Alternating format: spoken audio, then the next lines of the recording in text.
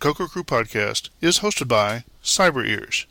If you are serious about your podcast hosting needs, you should check out CyberEars. Whether you are a podcaster, a radio host, a musician, a narrator, an audiobook author, or simply a school, church, corporation, or anyone else with an audio recording that needs to be hosted or distributed, you should check out cyberears.com.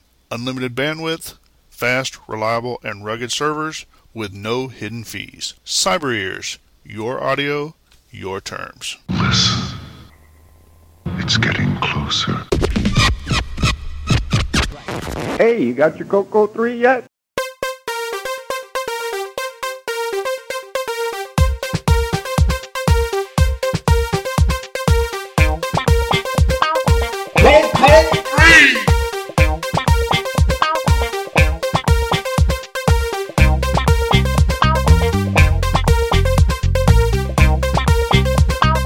Hey, you got your Coco 3 yet?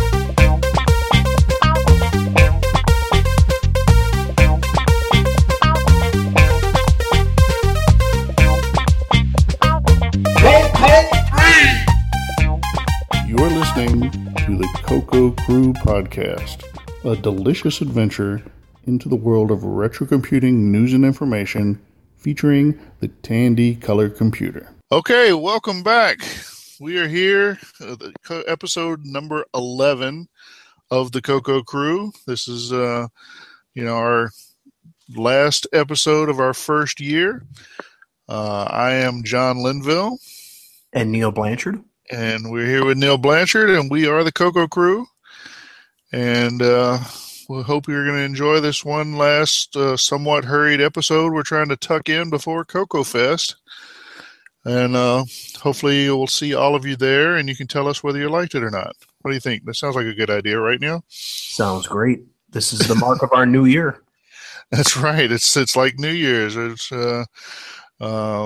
it's really that. It's a new year for us. Like I said, we started counting from zero, like good C programmers, and this is our 12th episode, calling it number 11. That marks a year since last Coco Fest. Hopefully, we have inspired a boatload of you to make your way to Lombard, Illinois, to join us for our New Year's celebration known as Coco Fest. I'm looking forward to it.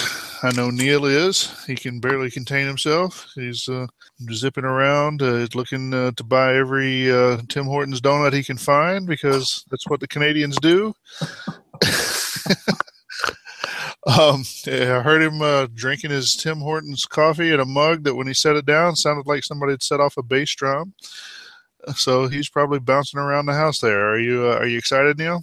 Oh, I'm definitely excited. I'm trying to wrap up this project here, get everything all ready. It's down to crunch time now, for real. Yeah, well, Coco Fest is almost here.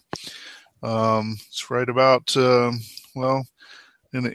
2 weeks, Neil and I will be on our way to Coco Fest, probably stopping somewhere in the Ohio area to visit a barcade. By the time you hear this, it may be even sooner than that. Well, I'm sure it will be, maybe a week or less by the time you hear this. I know it's gotten to be busy around here. I'm applying labels to Coco cartridges and boxes. Neil, I know you've been kind of busy. Do you want to tell people what you're working on? I am working on the, it's actually your design, Sega Genesis joypad adapter for the Color Computer 3. So yeah. I'm soldering all the components on the boards, soldering DINs, learning how to solder DINs efficiently. That's a task. Very cool. Yeah, I hope people are going to enjoy those adapters. Like I say, you don't have to use the Sega. You can use the Atari 2600. If you do use one of the Sega adapters with a Coco 3, you'll get the benefit of the second button. And if you're using a Genesis adapter or a Genesis joypad with the adapter and future software that isn't quite developed yet, hopefully we'll have some games that can make use of the extra buttons on the Genesis pad. So that should be interesting. So you'd have A, B, C, and start there.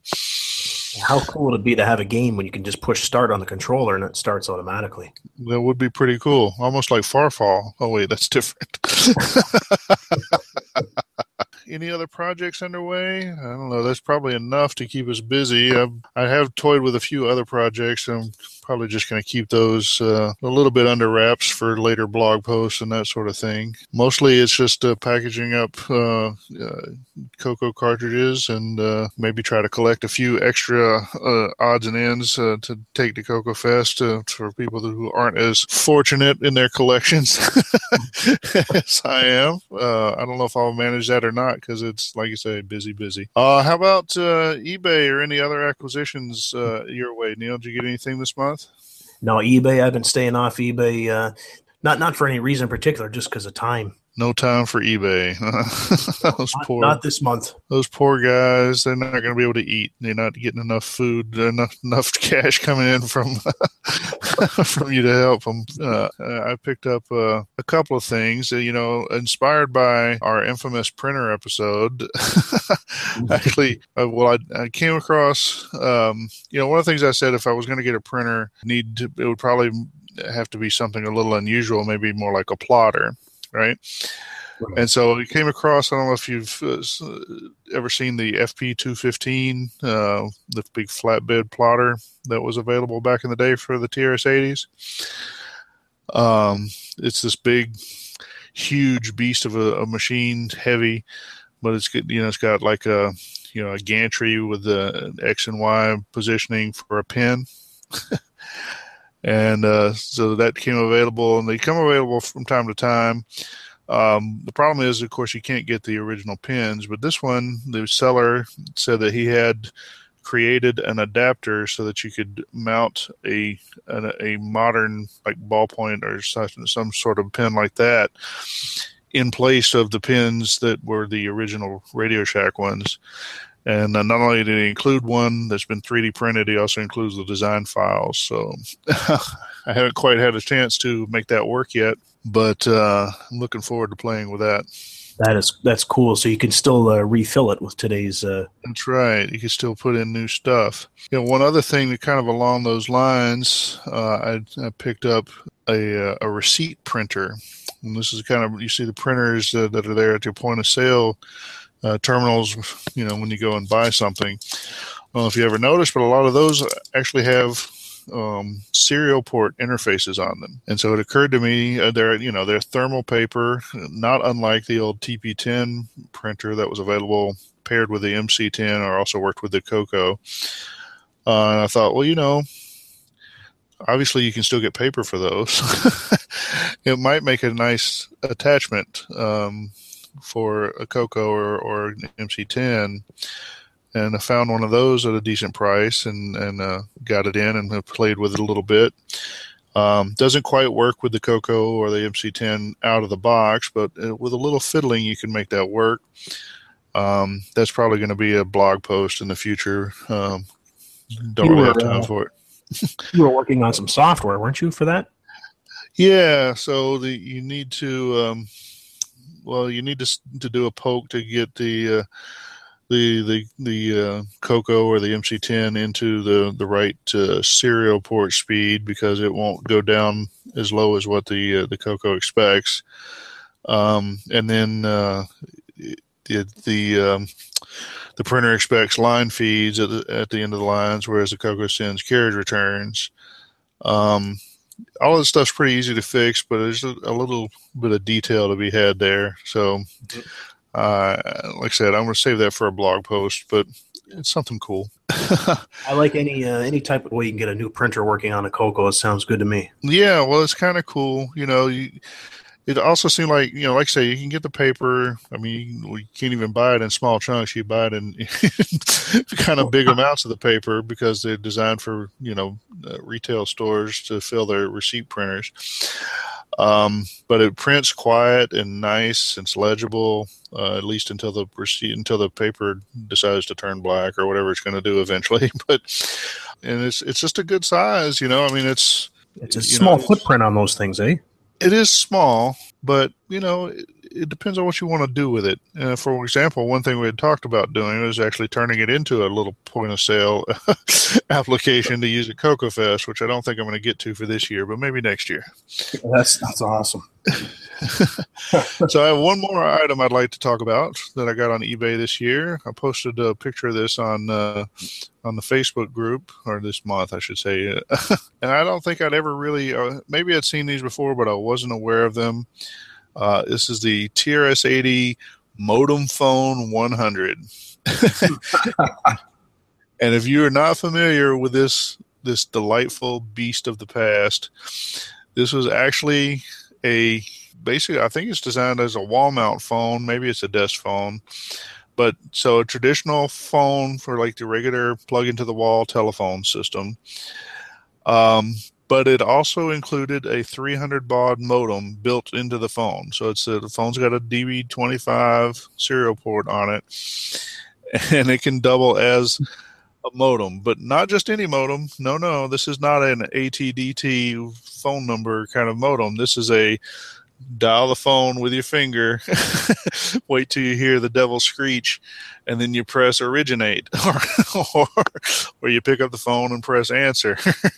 So it is a manual connection modem built into a plain old telephone system style of phone.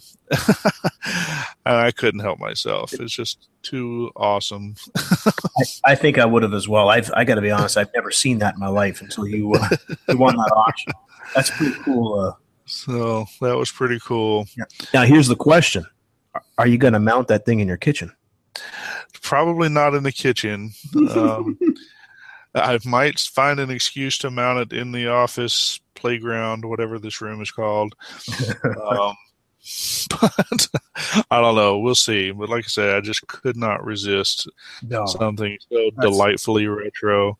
That's awesome. And it was a good example of it too. I mean, that was complete in the box, was it not? Oh my God, it was brand new. It was still wrapped in plastic. It still is wrapped in the plastic in the box. You know how they wrap them in individual little bags and tape them shut inside the box? They're still there. I haven't pulled it out. I mean, I'm not a keep it in plastic kind of guy, but so far I haven't. So we'll see. Maybe when I build the new retro wing on the house, that'll be the foundation stone. Well, anyway, thinking about that is probably enough of an introduction on the podcast. So we'll leave you with that thought for just a moment. Maybe hear from our sponsors, and we'll be back with some announcements. Okay, so you ready to move on? I'm ready. Announcements. Okay, all right. Now there are the announcements. So we are the Coco Crew. We are available on Twitter as at Coco Crew Podcast. You'll see a lot of back and forth between the Coco Crew Podcast and me for some reason. Although we've started to have a little bit of repartee with the Trash Talk guys on Twitter, so that's kind of fun. Nice to have some allies out there. Anyway, moving on. We do have a Facebook page. So if you look on Facebook for, again, the Coco Crew Podcast, we have a public group. We get a little bit of back and forth there. Happy to hear people talk about the podcast or about any kind of Coco related stuff there, including the MC10, the Dragon, any of the Brazilian clones. It's all welcome. It's all welcome. Even occasional random retro stuff from other systems, as long as we know which one's the best.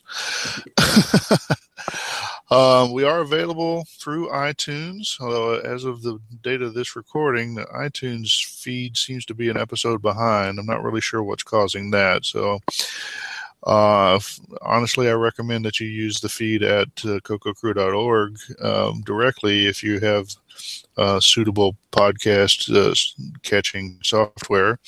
But if you are using iTunes, we are available through iTunes, and hopefully that feed will get resolved post-haste. We are also available for streaming through Stitcher. Stitcher does show the latest episode, so I don't think there's anything wrong with the feed. Google Play Music is showing our podcast there. I'm not really sure. I don't use Google Play for downloading podcasts. If anyone does, I'd love to hear your experience with it. But The link for our podcast is there, and that one also is showing through episode 10. So, again, I'm not sure what the problem is with iTunes, but we are listed on the Game by Game Podcast Information Hub. This is a collection of technology-oriented, retro-oriented podcasts talking about old arcade games and old game systems from the past and old computers. And I think the newest thing on there is maybe the PlayStation. If you're looking for other technology retro-themed podcasts, that's a good place to go and look. Oh, and I missed that we are on the Throwback Network, which is also a different list of retro-themed podcasts.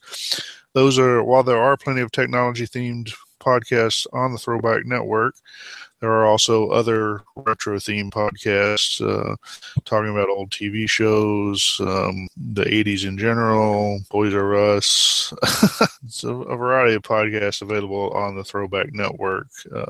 So, again, if you're looking for another podcast to fill your spare time when you're not listening to us, feel free to check them out. Finally, of course, as mentioned in the show intro, we are hosted by Cyber Ears. If you are looking for a place to host your own audio, whether it be your own podcast or some other form of audio recordings, then you should check out CyberEar, where you get your audio on your terms. If you do want to reach us for feedback, and I hope you do, you can send us email.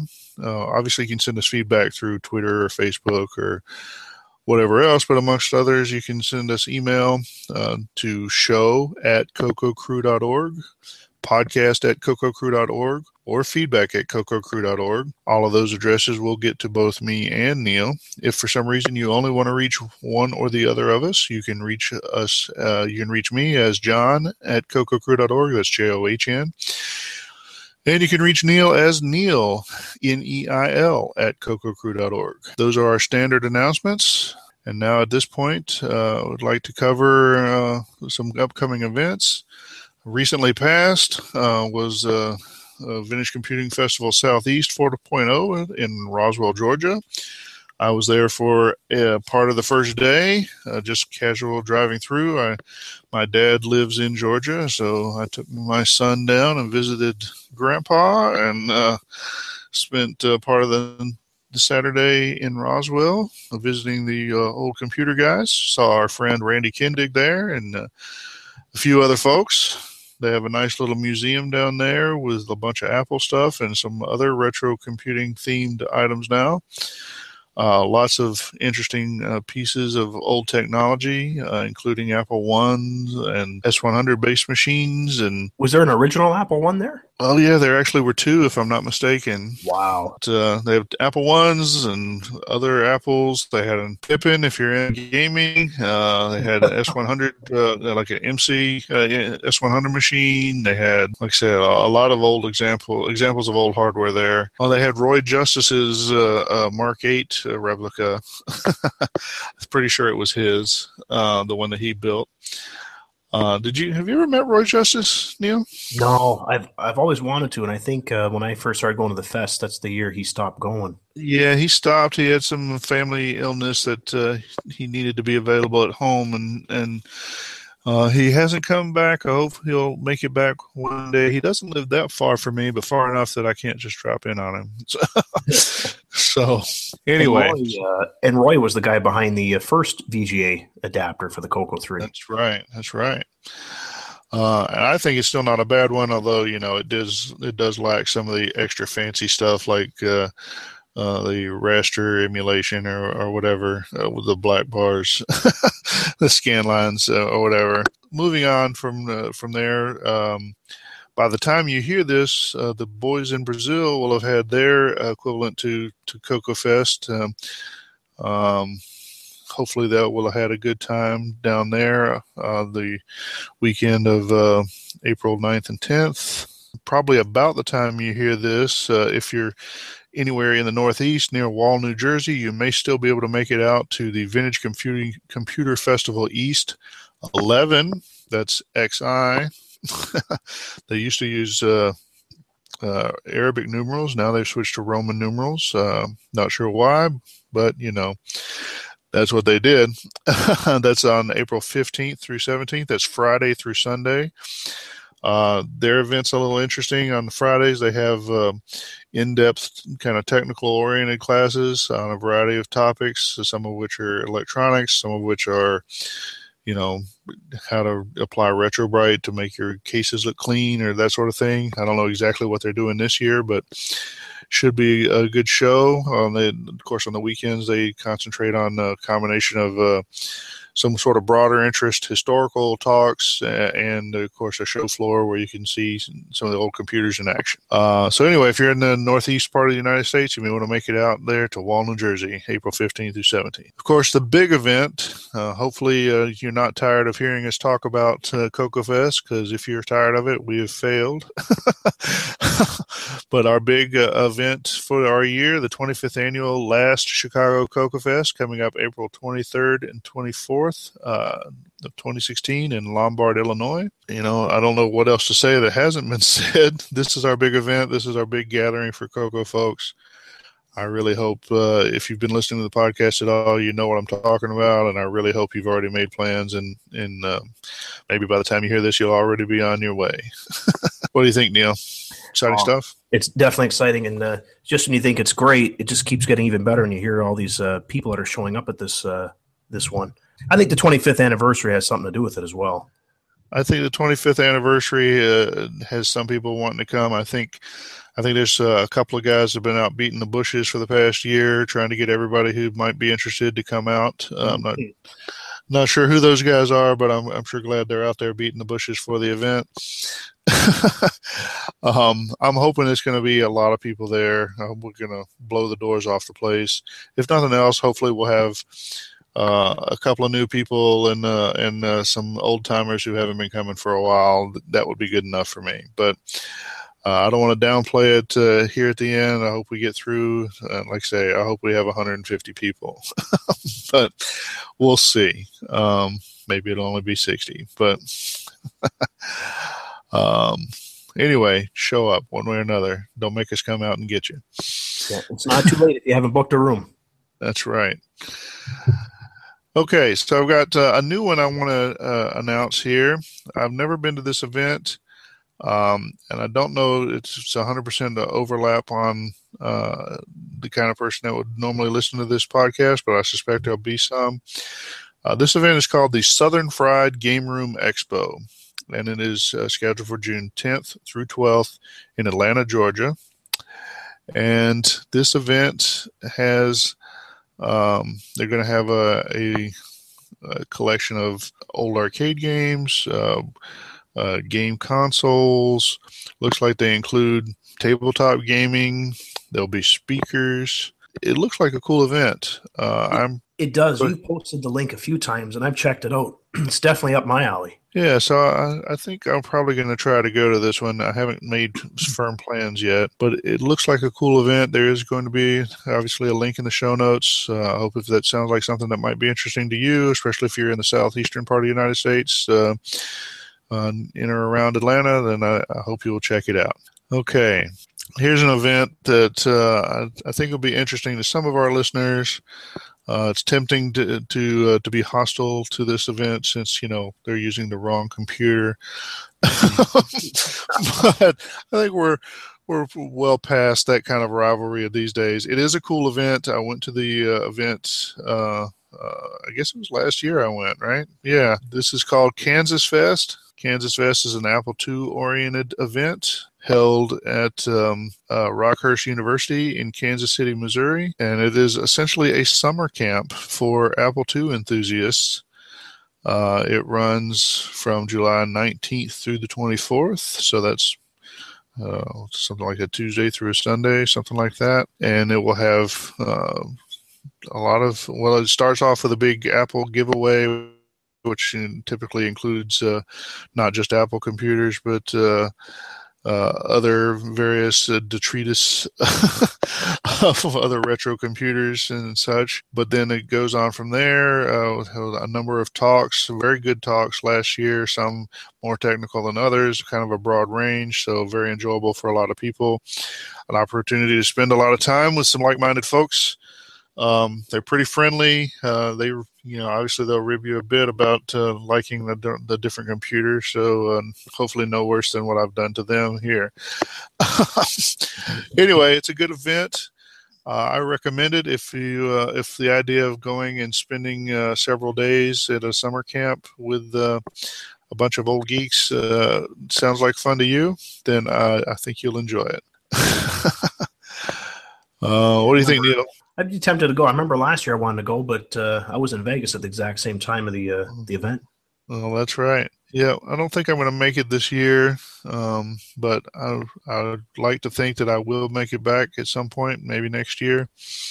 Like I said, it's a pretty cool event, a lot of cool technical talks, a lot of cool retro computing talks. There's sometimes some interesting retro personalities shows up. They've had Steve Wozniak has shown up there in the past. That's cool. John Romero has showed up there in the past. Wow. That's one of the guys behind the Doom game from back in the 90s. He was also an Apple II programmer before that. Anyway, pretty cool event. It's the kind of thing that might appeal to you. You probably better sign up because they do fill up. They actually stay in the dorms there at Rockhurst University. They eat meals in the student cafeteria. It's like I say, it's like going to summer camp. Cool stuff. Or going back to college, university. Yeah. Okay, our last event that we're going to talk about this time is the Vintage Computer Festival Midwest, number 11. That is scheduled for September 10th and 11th in 2016 in Elk Grove Village, Illinois.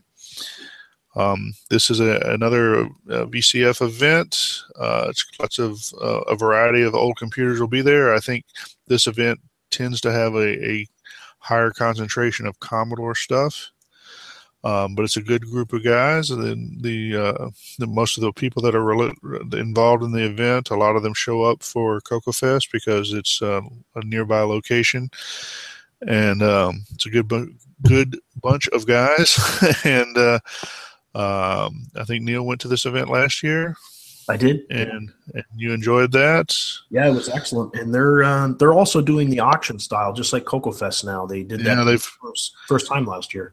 So they picked up the idea. I think they will admit that they got the idea from CocoFest on doing the auctions. That's right. Which is one of the best parts of going to CocoFest is the no minimum bid auction. And so it's another opportunity in the Midwest for some retro computing goodness. And I recommend, if you're interested in such things, that you take advantage of it. All right. Well, that probably covers our announcements and new events. We're going to take another little break here and be back with some news. This commercial's going out to you, Boise. Coco 2, c'est le coq champignon, des micros et donne le pion. Pour le jeu, il est pas batable, les études, c'est pas bizarre. L'expansion, il a ça, les commandes, tu vas voir ça. Notre Coco est programmable, pour tes cours, c'est bien serviable. Coco 2 de Radio Shack, ton affaire est dans le sac. Un ordinateur couleur qui a de la personnalité. Le Coco 2 de Radio Shack. En solde pour Noël à partir de 149,95. Coco 2 de Radio Shack, ton affaire est dans le sac. C'est toi et Coco 2. And now we're back with some news. So, Neil, once again, we have what I consider to be an almost ridiculously long news segment. Are you amazed that there's always so much news to talk about on this old machine? There's a lot of news. And I mean, this is actually less than a month. Yeah, it is. It's 3 weeks or something this time, since we're trying to fit in another episode. But I like it, though. It's nice to see that this machine is still going. It is cool that there's so much stuff. Like I say, I don't know how much of it is you find what you go looking for. How much of it is that providing a bit of an outlet? People are a little more open about telling what's going on, what projects they're doing, that sort of thing. I don't know. One way or another, though, projects always seem to heat up a little bit before CocoFest. Maybe that's why there's more news. It's good to have one way or another, that's for sure. All right. Well, let's move on to the first one. The first one actually comes from me. Had this TP10 printer that has kind of been laying around for a while, and then since I had been playing with the MC10 computer a bit, which is sort of associated with the TP10, although the TP10 works well with the Coco too. But people tend to pair them in mind. I think they were sort of designed to go together, certainly in similar form factor. Anyway, playing with the MC10 got me thinking about the TP10. And so I decided to kind of give it a try and play around with it. And I did have a roll of paper, and so that was okay. But I remembered that people have discussed it as they've had some difficulties finding paper for the TP10. And so I decided to kind of take a look, see what I could find, because I didn't really want to have to go out and buy rolls of fax paper and then cut them in half with a bandsaw. So I got to looking around, and turns out that there is there was this printer, the A6 pocket printer is what it's called. That I don't know if you probably still can buy them, although they're probably old stock at this point. I don't think they're still in production. I could be wrong. But there was a printer that uses the same width of paper. I think the rolls may be smaller overall, but it's the same width and therefore will feed into the TP10. And you can buy this paper off the shelf at Amazon right now. And so I thought, well, I got to check this out. I guess it's Cypix is the brand name there. Anyway, there'll be a link in the show notes. You can see my picture. It's got a picture of the box. You go looking for stuff on Amazon, you can find this paper, and you can buy brand new paper that'll fit your TP10, nice and white paper, so you don't have the yellowed old stock TP10 stuff. Just is not your only option, and you don't have to cut fax paper rolls in half anymore. You can just buy this brand new paper. So I thought that was pretty cool. Posted a picture of it on the Facebook group, and include the news here. So, do you have a TP10, Neil? No, but I'm eyeing one up, actually. There's this one on eBay I've been looking at. Yeah. I think I might make a move on it, especially now. Yeah, well, now you know you can get paper for it. The great thing about the TP10, which is it shares in common with that receipt printer I was talking about before, since it's a thermal paper or a thermal printer, you don't have to worry about finding ink or ribbons for it. No ink, no ribbons, no toner, just the thermal paper. Very cool stuff. All right, well, moving on.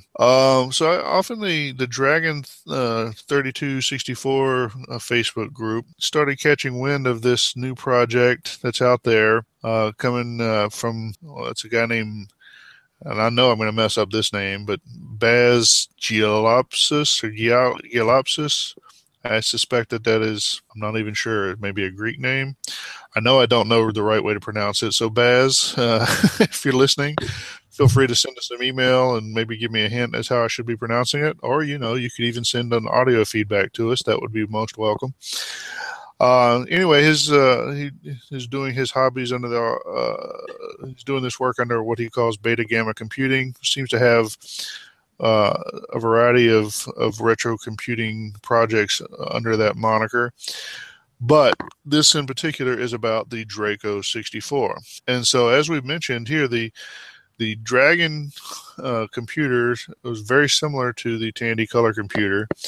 The biggest difference being the wiring of the keyboard, and then the Dragon had a different serial port and a different parallel port, or has a parallel port, whereas the Coco has the Bitbanger serial port, that sort of thing. But they're very similar machines. And so Baz has figured out a way to, I guess he's adding a little circuitry to, I guess it's to the Dragons. Yeah, he said he has to convert a Dragon to it. But basically he's converting a Dragon to a Coco in a way that's switchable, so that you can still boot up as a Dragon, or you can flip a switch and boot up as a Coco, all in one box. And then he's even created a new badge. So it's got the Dragon logo and then Draco 64, then with a Tandy Color computer logo on it. I mean, it looks great. It looks professional. It looks like it just rolled off the line somewhere.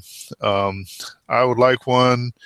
Sounds like we don't have the logistics in place to get them here in the United States. not quite so committed as to figure out how to get a Dragon 32 over to him wherever he's at. But it looks really cool. If you're in Europe or otherwise in a position to send Baz your Dragon, I highly recommend it. It looks like a cool project. Did you take a look at this, Neil? No, I haven't. Actually, I definitely take a look at it, though. It looks pretty cool. Very cool stuff. Baz, good work. And I hope a lot of people beat a path to your door. All right, so obviously we've mentioned Steve Strobridge, or the original gamer Stevie Stro, on this podcast a few times. I know he does us the favor of mentioning us on his broadcast related to the Coco. Anyway, he has taken to doing some live marathon sessions on the weekends, mostly, I guess.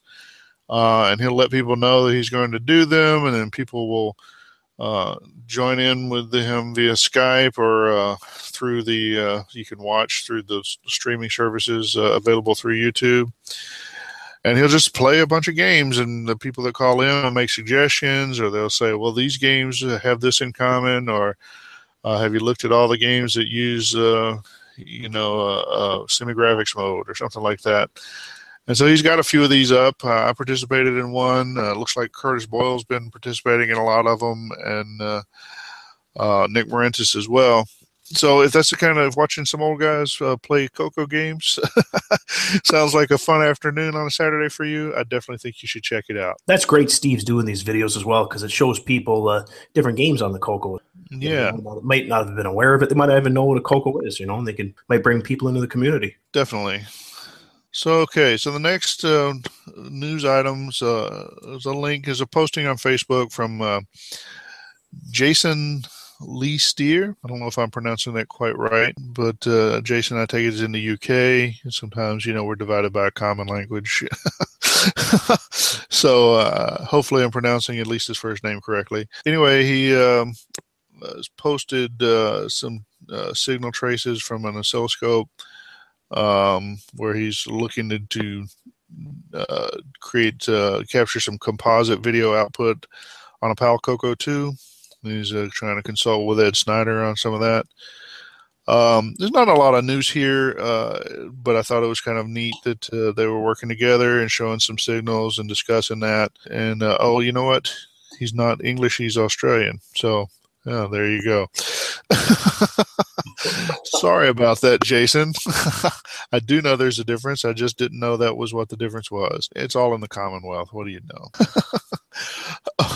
Like I said, not a lot of news here. It's just kind of cool that people are working together, looking to solve some video issues on PAL machines. If that's the kind of thing that sounds interesting to you, you may want to check out the link in the show notes and see what's going on. I will say that the PAL video conversion circuit is in the Coco is kind of neat because you're still using the 6847 video display generator, which is fundamentally an NTSC video chip. So you have to have a circuit that is timed correctly to essentially stop the 6847, to stop time for the 6847 for a certain number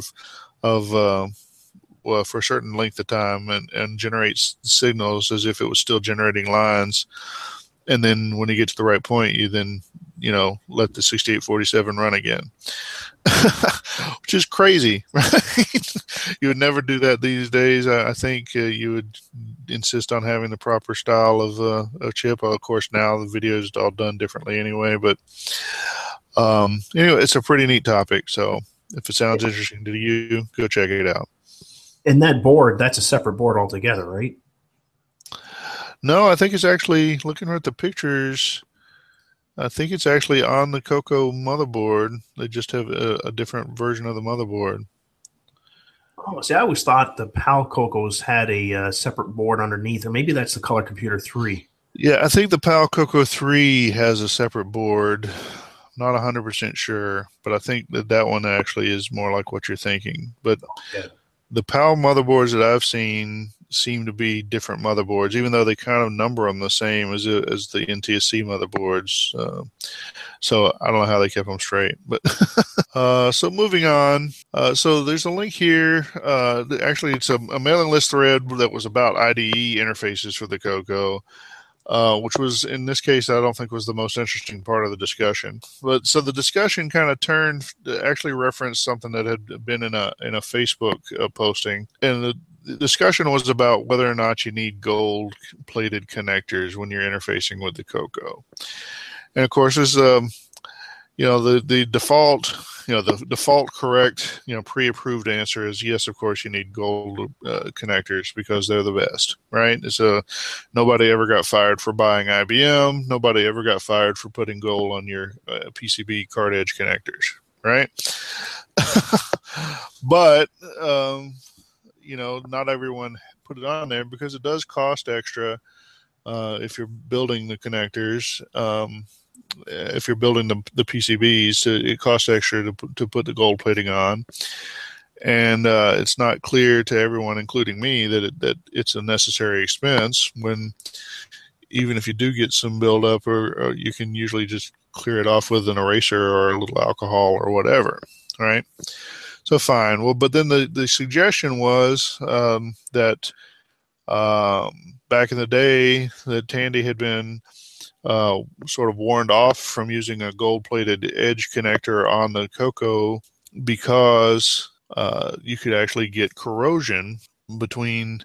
Well, yeah, I'm sorry. The connector on the Coco is not gold-plated, but so if you use gold-plated PCBs, you could theoretically get corrosion because when you put unlike metals together with the I'm not much of a chemist here, but when you put unlike metals together in contact with a dielectric, which could be the air, you can get corrosion, and so you could actually theoretically you could damage the connector on the Coco by plugging in gold-plated connectors. Now that generated a lot of harumphs, and that was quite the discussion. It was pretty interesting.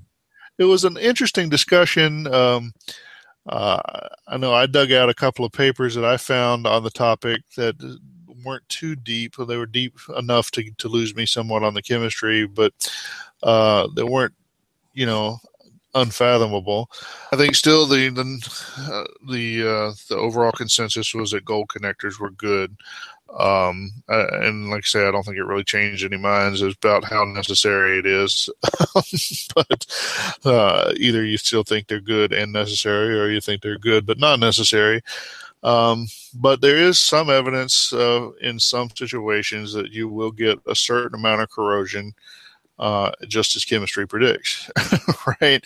It's just a matter of how much is too much, and how much of it is naturally wiped off by the friction of inserting a cartridge into a card edge connector. Anyway, if you weren't part of the discussion, maybe you'd be interested. You could go check it out, see what highbrow intellectual discussions happen on the Coco mailing list. Definitely an interesting read. And also to add in here real quick is, out of all the Tandy disk controllers, only one of them used gold-plated connectors, and that was the Tandy FD501. I didn't realize that. Even the last one, the 502, went back to tin. Well, that's cool. Or interesting, or whatever. Or maybe it sucks. I don't know what made them change at the last revision. It's hard to say. I mean, maybe that could be a factor, or maybe price, or who knows. Yeah, well, like I say, it makes you wonder. I mean, so like a floppy controller, you expect to be plugged in a lot. You're not normally going to unplug that at the end of the day. You're going to leave it plugged in. So if you're going to have any corrosion, a connector that's going to stay plugged in longer is going to tend to have more of it, right? That's right. I think that makes sense. So I don't know. Maybe that was influenced, or maybe that was part of the thinking for why they moved away from the gold. I don't know if they had any actual empirical evidence of that, or if they just were convinced by someone else to do it that way, or what. I don't know. Or maybe they just wanted to save 10 cents on a connector. Okay, well, moving on. Another link that's not entirely a news item, but so yeah, a posting from Paul Thayer to the Color Computer Facebook group. Says, any Coco 3 basic programmers out there dealing with graphics? Do you suffer from an immense amount of hdraw, hbuff, and hkit commands that take up valuable programming space? Run out of memory space for your graphics? I have solutions for you. Contact me if you're interested. Yeah, so I think I don't know if the contact me part was overly well received. A couple of people seemed to raise an eyebrow at that, but I think the discussion that ensued kind of was suggested that maybe Paul should to blog about whatever it is he's talking about there. He posted what looks like a logo for a blog, but I don't think he ever got to the blog posting. So Paul, if you're out there, I'd love to see your blog posting. Let's see what you're doing with the super extended color basic, and what kind of tips and tricks you have for expanding the power of the basic graphics commands. I'd love to hear about it. I could think of one person that'd be interested in checking that out or finding out what that is. Who's that? Jim Jerry. Oh yeah, Jim probably would be. He's the basic programmer guy. Yeah, although I don't know, does he deal with any basic that's not going to run on the MC10? I'm not sure. I don't know. Jim, let us know. Okay, so I think in the last episode we had mentioned that Travis Pop was interested in creating an ultimate image for the Coco SDC. So I've included, he did announce that he had done so. He's got his take on the Ultimate SDC image. Again, this is what is Ultimate is somewhat in the eye of the beholder. So you may or may not agree, but it's out there and you can check it out. The link is in the show notes. Okay, this link is one that's not going to appeal to everyone, but I thought it was interesting, partly because it's from my friend from the Linux community, Alan Cox. Alan's been working on a retro project that spans a number of retro computers. He's working on a Unix-like kernel for basically for retro computers called, well, I'm not sure. The proper pronunciation seems to still remain a bit of a mystery. It could be called Fusix, Fuzzix, or Fusix. Maybe there's some other permutations on that, but I tend to say Fusix because that's what looks normal to me. But I think Brett Gordon says Fusix, and since he does a lot more work on it, maybe he has more right to an opinion. I tried to get Alan to tell me what he calls it, and he just said, yeah, it could be any of those.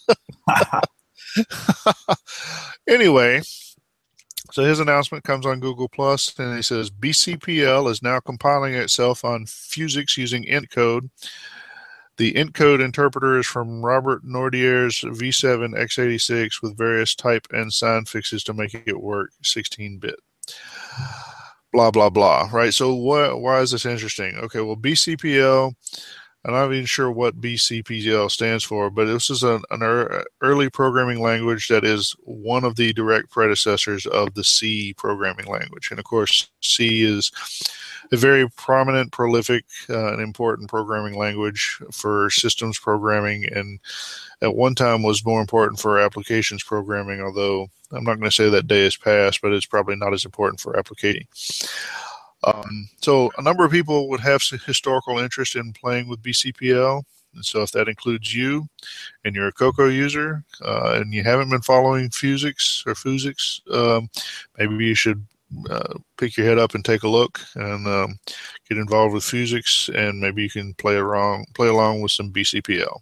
How about you, Neil? You're going to program in BCPL? Well, I got to figure out Fusix first. All right. Yeah. So moving on, the next link comes from the Coco mailing list from Tim Lindner, but it's a link to an eBay auction that is not Tim. So it's the auction is for, quote, a rare New York Times Company Radio Shack TRS-80 Color Computer 2 process controller. And so the Coco itself, sort of unremarkable. The Coco 2, I'm not sure the exact model number, but it does appear to have extended basic. The only thing that's interesting is there's a property tag on it for the New York Times Company. has a space for an equipment number. It's got the tag, but it doesn't actually have a number emblazoned on the tag. So I don't know if that was a mistake or what. But the interesting part is it comes with a card, and it's it plugs into the expansion port, has a number of opto isolators, which are signaling components designed to turn on to be switching components, basically, that provide a certain amount of electrical isolation between the two sides of the circuits. And so basically, this is some kind of card designed to turn other machines on and off, basically, with a certain amount of electrical isolation to protect the Coco from whatever might happen at the other end of that circuit. But there's no actual indication as to what that was. There is a ribbon cable coming off the side of it. I have no idea what you can do with this, but the rest of the circuit doesn't look very complicated. 74 series logic, and I'm guessing there's maybe a resistor pack there in the light blue, but it's kind of a neat card. It's got its own little custom case. The problem is the auction was priced. The initial opening bid price is $199.95. That's US dollars. I don't know about shipping elsewhere. It's in Texas. I'm in North Carolina. Shipping to me was $39.95, which sounds a bit high. So that's a little high. And so I've seen this auction run through twice, and still nobody's even bid on it. So I don't know what's going to happen with it. I thought maybe you'd want that controller. I would like to have it, but not for $250. I hope somebody gets it eventually. I hate to see them when they're, they don't seem to be sold by a Coco person. They're priced a bit too high. There's always that concern that somebody else who thought they were going to get rich off of an old computer will suddenly say, well, hell, nobody wants this. I'm just going to throw it in the trash. And I hope that doesn't happen. I hope that they don't throw it away. I hope eventually they come to their senses and put it out. Well, hopefully they'll put it out for, essentially no minimum bid or $1 or whatever the minimum to start is, and then let the eBay folks set the price. Not eBay, but let the bidders set the price. I agree. Which, I don't know why more people don't do that, because I see plenty of auctions that start at 99 cents and sell for $400 or whatever. I mean, the price, you're not going to change the end price very much by setting the beginning price way high. You're just not going to sell your thing. It's so true. I don't know why so many sellers make that mistake. But, yeah, I have actually, I think it's the other way around. I think you can make more money putting something up at $1. Yeah, well, it creates a buzz, right? Yeah, well, I've sold. I don't sell a lot on eBay. I have sold a few things that were truly rare, because I'm fortunate enough to have been doing this long enough to pick up a few things that were truly rare. Everything that I've sold, I normally price at 99 cents for the ones that are truly rare, and I've had things sell. Price them at 99 cents opening, and then have them sell for over $400 or whatever. It doesn't limit your output price. Occasionally, if it's not going to sell, it's not going to sell. So, I mean, if you just can't let it go for $1, then don't put it up there. But because somebody might come along. But if you're just hoping to get rich because you found an old computer and, people pay a lot of money for those, I don't think it's a good strategy. Moving on, John Mark Mobley announced Volume 35, Number 4, Winter 2015 edition of the Glenside Color Computer Club newsletter. This was the Glenside folks put out this newsletters 4 times a year, I guess. I think they're quarterly. And there's a lot of promotion of the Coco Fest here, a lot of pictures of last year's Coco Fest. I see Neil, I see me. I see a lot of other folks. Farfall. That's in I see some Farfall. I see John Mark Mobley and Kip Kuhn trying to hold up the Fairfield Inn and Suite sign. That was funny. So yeah, lots of cool stuff. Of course, announcing the coming Coco Fest. I thought it was cool too. They've put in here some links to some other things to do in the Chicago area I don't know why they haven't done that in the past, but I thought this was a great idea. Links to planetarium downtown, the Field Museum of Natural History, which is an amazing museum if you like history museums, of course. But there's lots of cool stuff there. Obviously, there's the big T-Rex skeleton in the main hall, but lots of cool exhibits there. They have a good Egyptian exhibit. I think is a part of their permanent display. But yeah, lots of cool stuff there. Medieval times, the Navy Pier, Six Flags, whatever. And then along with that, they also have a list of nearby restaurants, and restaurants near the Cocoa Fest location, which I think is pretty helpful because you're kind of just out on the strip on Lombard without a lot of other stuff around. So if you're not a natural explorer, it's a little bit hard to find places to eat. So it's good to know where there's some stuff. So good job on the Cocoa Fest newsletter, guys. I think that was a nice addition. They also sent that information out to the mailing list. Anyway, so there it is. Cool stuff. Did you get your newsletter, Neil? I did. I enjoy that read. Yeah. I like when they publish them. Very cool stuff. I'd like to check out some of the sites around Cocoa Fest, but I got to be honest, I don't want to miss any minute of the actual fest. Yeah, well, it is only 2 days. You could stay an extra day or two if you want to. Yeah, that would be the way to do it. Although I'm not going to be able to do that with you this year, but Yeah, we got the bar key. Yeah, that's true. That's our extra day would be on the way out there. That's right. Okay, moving on. So Rogelio Pereira is a member of the community for a long time, posted the mailing list where he was trying to repair a CCR82 cassette player. I happen to know a little bit about this myself because I just did a very similar thing.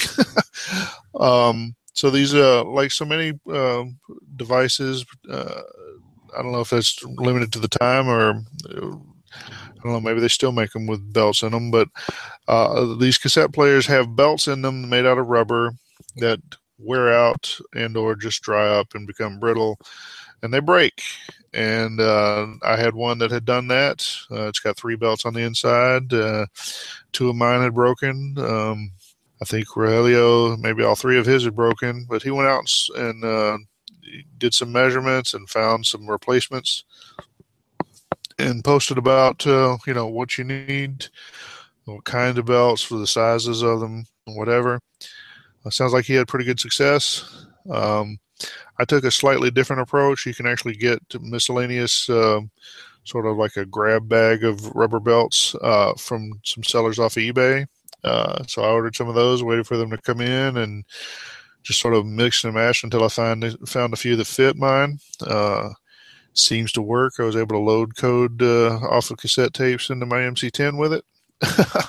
Either way, still you achieve the same result. You get a working tape player. So keep the old machines running. It's got to be good stuff. And I have to thank you guys actually for putting those posts up, your post and his, because I actually was able to repair a really expensive set of studio Denon CD players for a radio station in town here. Oh, yeah. And it was the same problem. The trays went open, and sure enough, it was just the belts. The belts were just dry right out. Very cool stuff. All right, well, moving on. There's been some extra news since this initial link, but I'm going to start. You just keep this one since that's what I had first. But so this comes from Victor Trucco. It's part of our Brazilian compatriots working with the CP400. CP400 is essentially, for most intents and purposes, it's a Coco 2, but the slot is a little bit smaller. It doesn't quite fit the normal Coco cartridge, but electrically it's the same. So, for example, if you take the PCB out of the Coco cartridge and shove it in the slot, the games will still play. but the cartridge itself, the plastic or whatever, is sort of a different shape and size. A little unfortunate. But for anyway, I guess the CP400 never had the equivalent of a multi-pack. But if you're, if you have a CP400 and you know that it runs the same software as a Coco 2, then it ought to be fairly obvious that if you had a multi-pack, you could use one of those as well, right? And so I guess the Brazilian guys decided they were going to have one. And so he's designed a multi-pack replacement. And it's looks like it's basically two motherboards. There's one that actually has the 4 slots. Maybe it's 5. No, yeah, 4 slots. And then he's got a kind of a daughter board that I think that plugs into the CP400, or it could be a Coco, or even a Dragon, I guess, and has a little, like a ribbon cable that connects it to the other board. But it's like I say, it's a multi-pack replacement. And so if you're keeping up with the Coco hobby and watching eBay, you'll see that multi-packs have become little buckets of gold where people are pretty desperate to buy them on eBay. I'm not really sure the multi-pack ought to merit that amount of of expense or attention, but I know, and the rarity of them, you don't see them show up as often as you used to. Yeah, so I guess that's it. Is they're just kind of rare, and if you haven't had one, or if you do have a real need for one, then what else are you going to have, right? But I guess that's what's driving the price. But anyway, we might refer back to this a little bit later in the podcast, but we have at least one solution on the way coming out of Brazil. We may have to set up some sort of import-export company to send Farfall cartridges and joystick adapters to Brazil in exchange for multi-pack. Seems like they've had some other cool stuff from time to time that I might like to get out of Brazil. So we may need to set that up with Daniel Campos or somebody else. And apparently they're going to be demoing this at their fest this weekend. Yeah. So one more reason why I wish I could go to Rio. Anyway, well, moving on. Let's see. This is another post from Tim Lindner. That's the mailing list. So I guess he noticed. Let's see. He was playing Wildcatting, which is an old Coco game, and he's playing it on a Coco 3 using the RGB to VGA video adapter, and says he was getting the wrong colors. I guess we figured out that he needed to boot up with the MPI set to a different slot and then execute a palette command and then switch the MPI over to the program pack or whatever. So he's got the command sequence documented here. It's, like I say, it's not real in-depth technical stuff. It's more like once you realize what you need to do, it's sort of obvious. It's the whole realizing what the real problem is always the problem. I'm sure we've all been there, right? It's like whatever you're working on, once you figure out what the problem is, it's, turn this screw half a turn to the right, or just solder this wire there, or, in my line of work, it's always, every fix comes down to one line of code. It's just knowing which line to change. So it's kind of like that. Anyway, it's kind of a neat little solution to a problem that especially people new to the community might not be familiar with the different usage of the palettes on Coco 3, or especially people that have never had an RGB output on a Coco 3. May want to check into that. Coco 3, I think by default, at least the NTSC Coco 3, I think comes up in composite palette mode by default. Okay, so here's another one. Not a lot of news here, but I thought it was kind of neat. On Facebook, we have Rick Adams, who was a software developer for the Coco back in the day. He did a couple of games, including Temple of Rom. And he posted a picture that he says, someone disassembled one of my old games, presumably Temple of Rom, and extracted out the map. And then so he's got a picture of the map, and it's kind of cool. It's unfortunately it's dark blue on black, so it doesn't necessarily show up very well. But it gives you kind of the whole layout of the game. Might be interesting to you, particularly if you're a fan of Temple of Rom. You like Temple of Rom, Neil? Yeah, it's a good game. And it's cool to see that someone took the time to do that. Yeah, I'd like to get more information on that, but unfortunately I don't know who did it, or how much difficulty was involved in it. So if you are the person who did that Temple of Rom map and sent it to Rick Adams, or if you're Rick Adams and you want to tell us something about the person who did that, We would love to hear from you either way, whether it's email or an audio submission or, whatever. Definitely. I'd be interested. So send that to feedback@cococrew.org, and we would love to hear from you. Okay, stepping to the next item. Toolshed beta release. This is from Tormod Volden. Tormod has been around the community a while and does a lot of work with Nitrous 9. I guess he's doing a lot of work with Toolshed as well. Toolshed, of course, is a set of utilities that help you deal with Coco disk images, both for OS 9 and Extended Color Basic.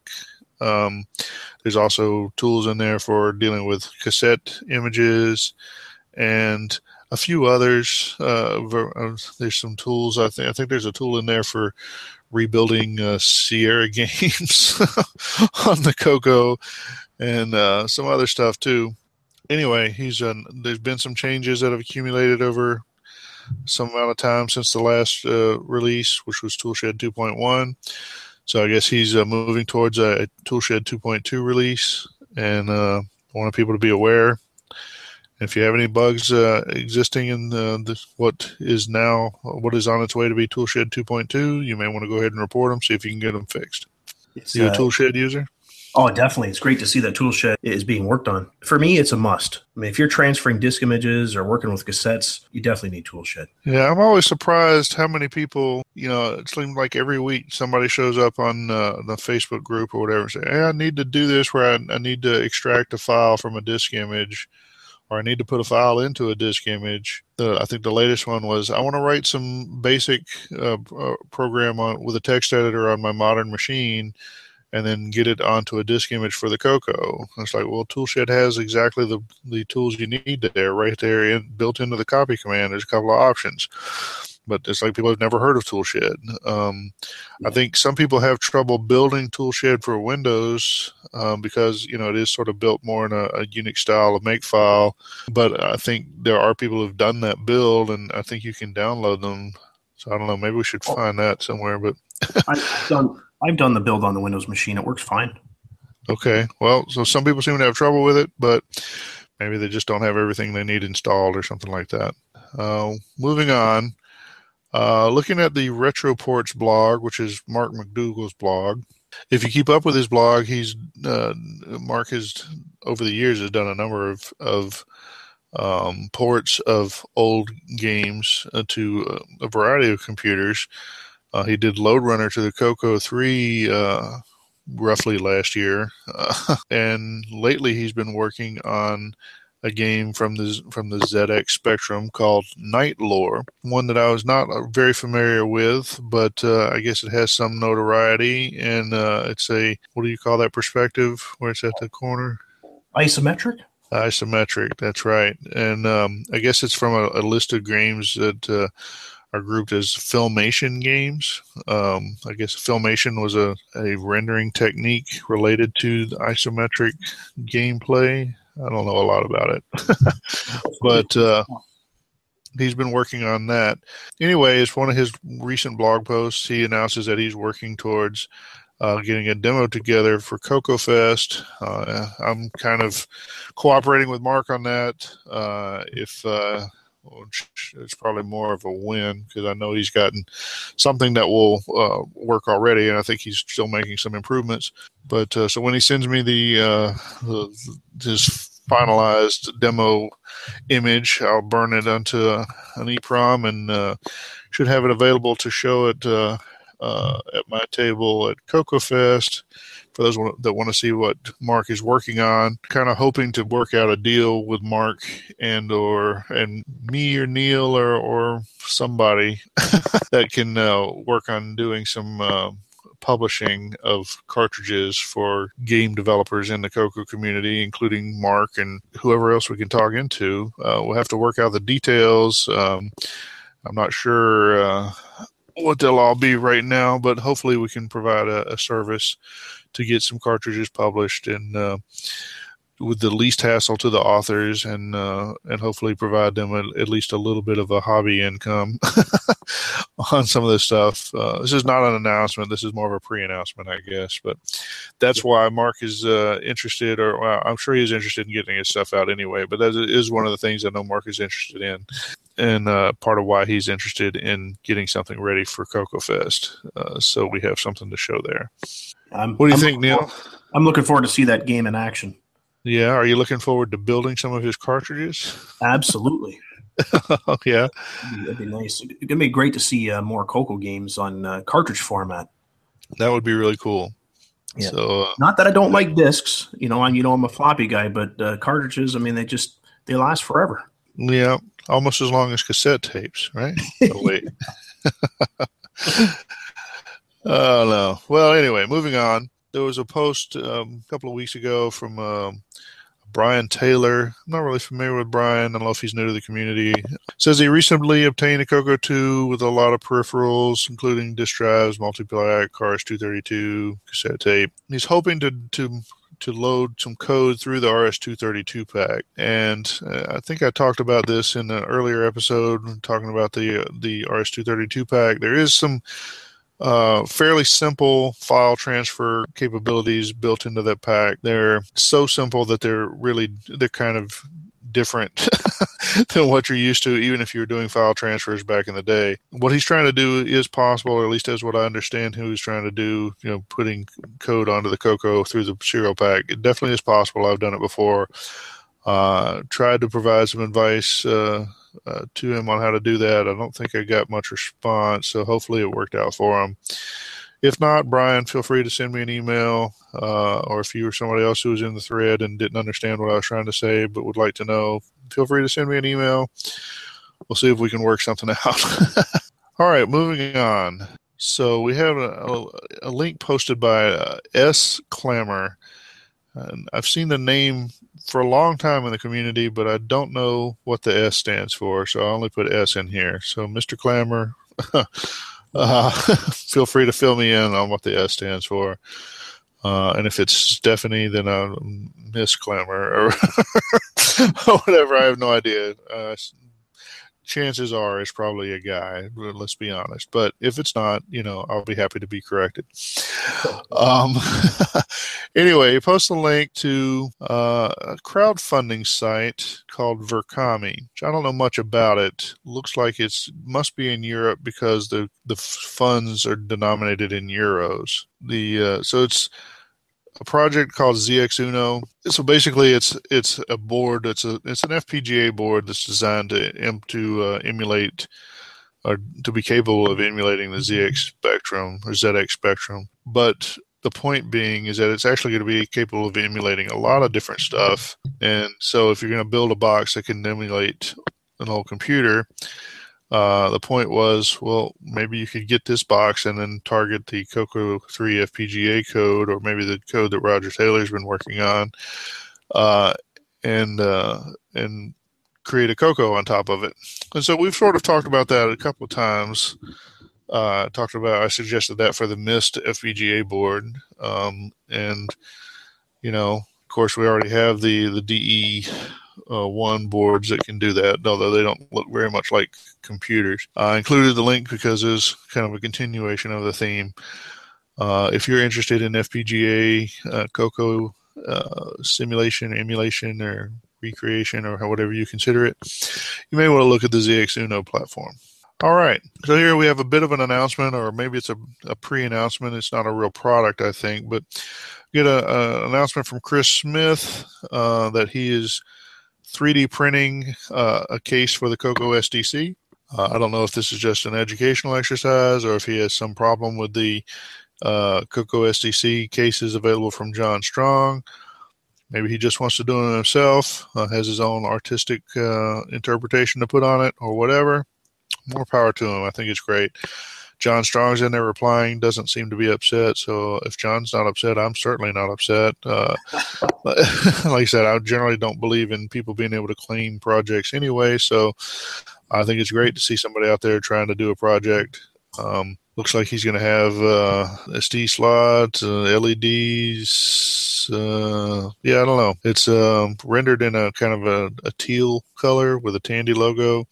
Sometimes that rendering software kind of picks whatever color it wants for you. So who knows what he'll actually print it out in. But we'll see. So there may be another source for Coco SDC cases out there from Chris Smith. Yeah, it looks like Chris just wanted to try one on his own. That's what I got out of that post, which is cool. Yeah.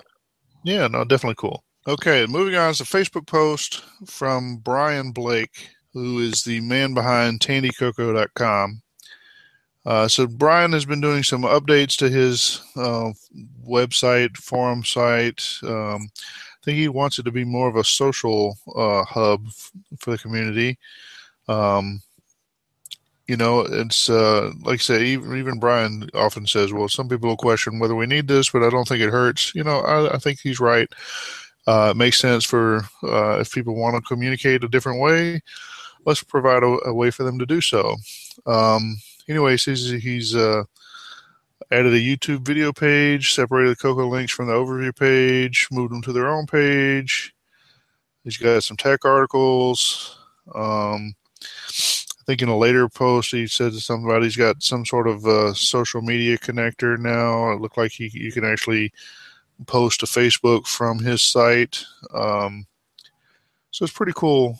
Like I said, if you're into the forum style communications, TandyCoco.com is a good place to look for some of that. Like I said, we're happy to report on any kind of outlet for Coco communications.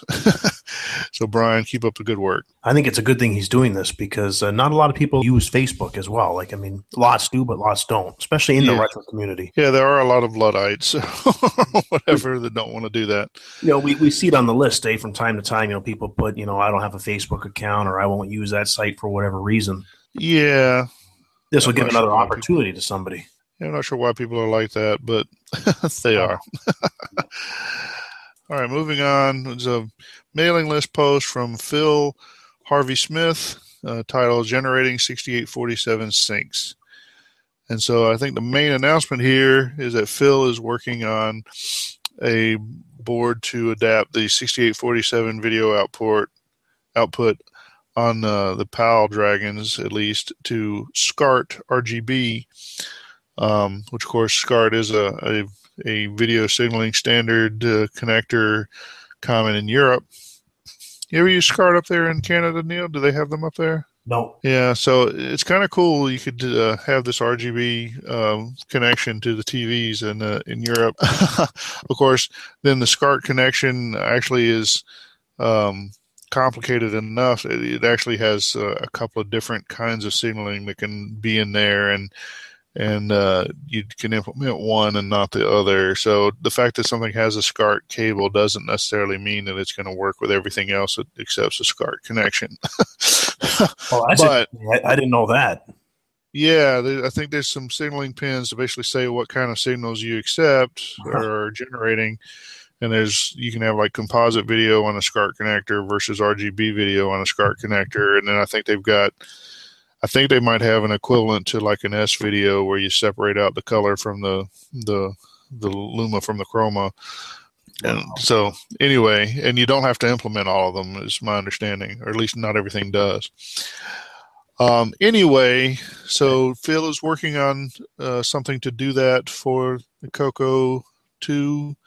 He has a similar board for the Acorn Atom, which, as we mentioned before, the Atom used the 6847 as well. He's asking for some advice on some CPLD code written in VHDL, it looks like. Anyway, it's just sort of a number one, an announcement that Phil's out there working on this board, and number two, it's just kind of a neat little window into what kind of discussions we have on the mailing list. So if you like kind of in-depth technical discussions like that,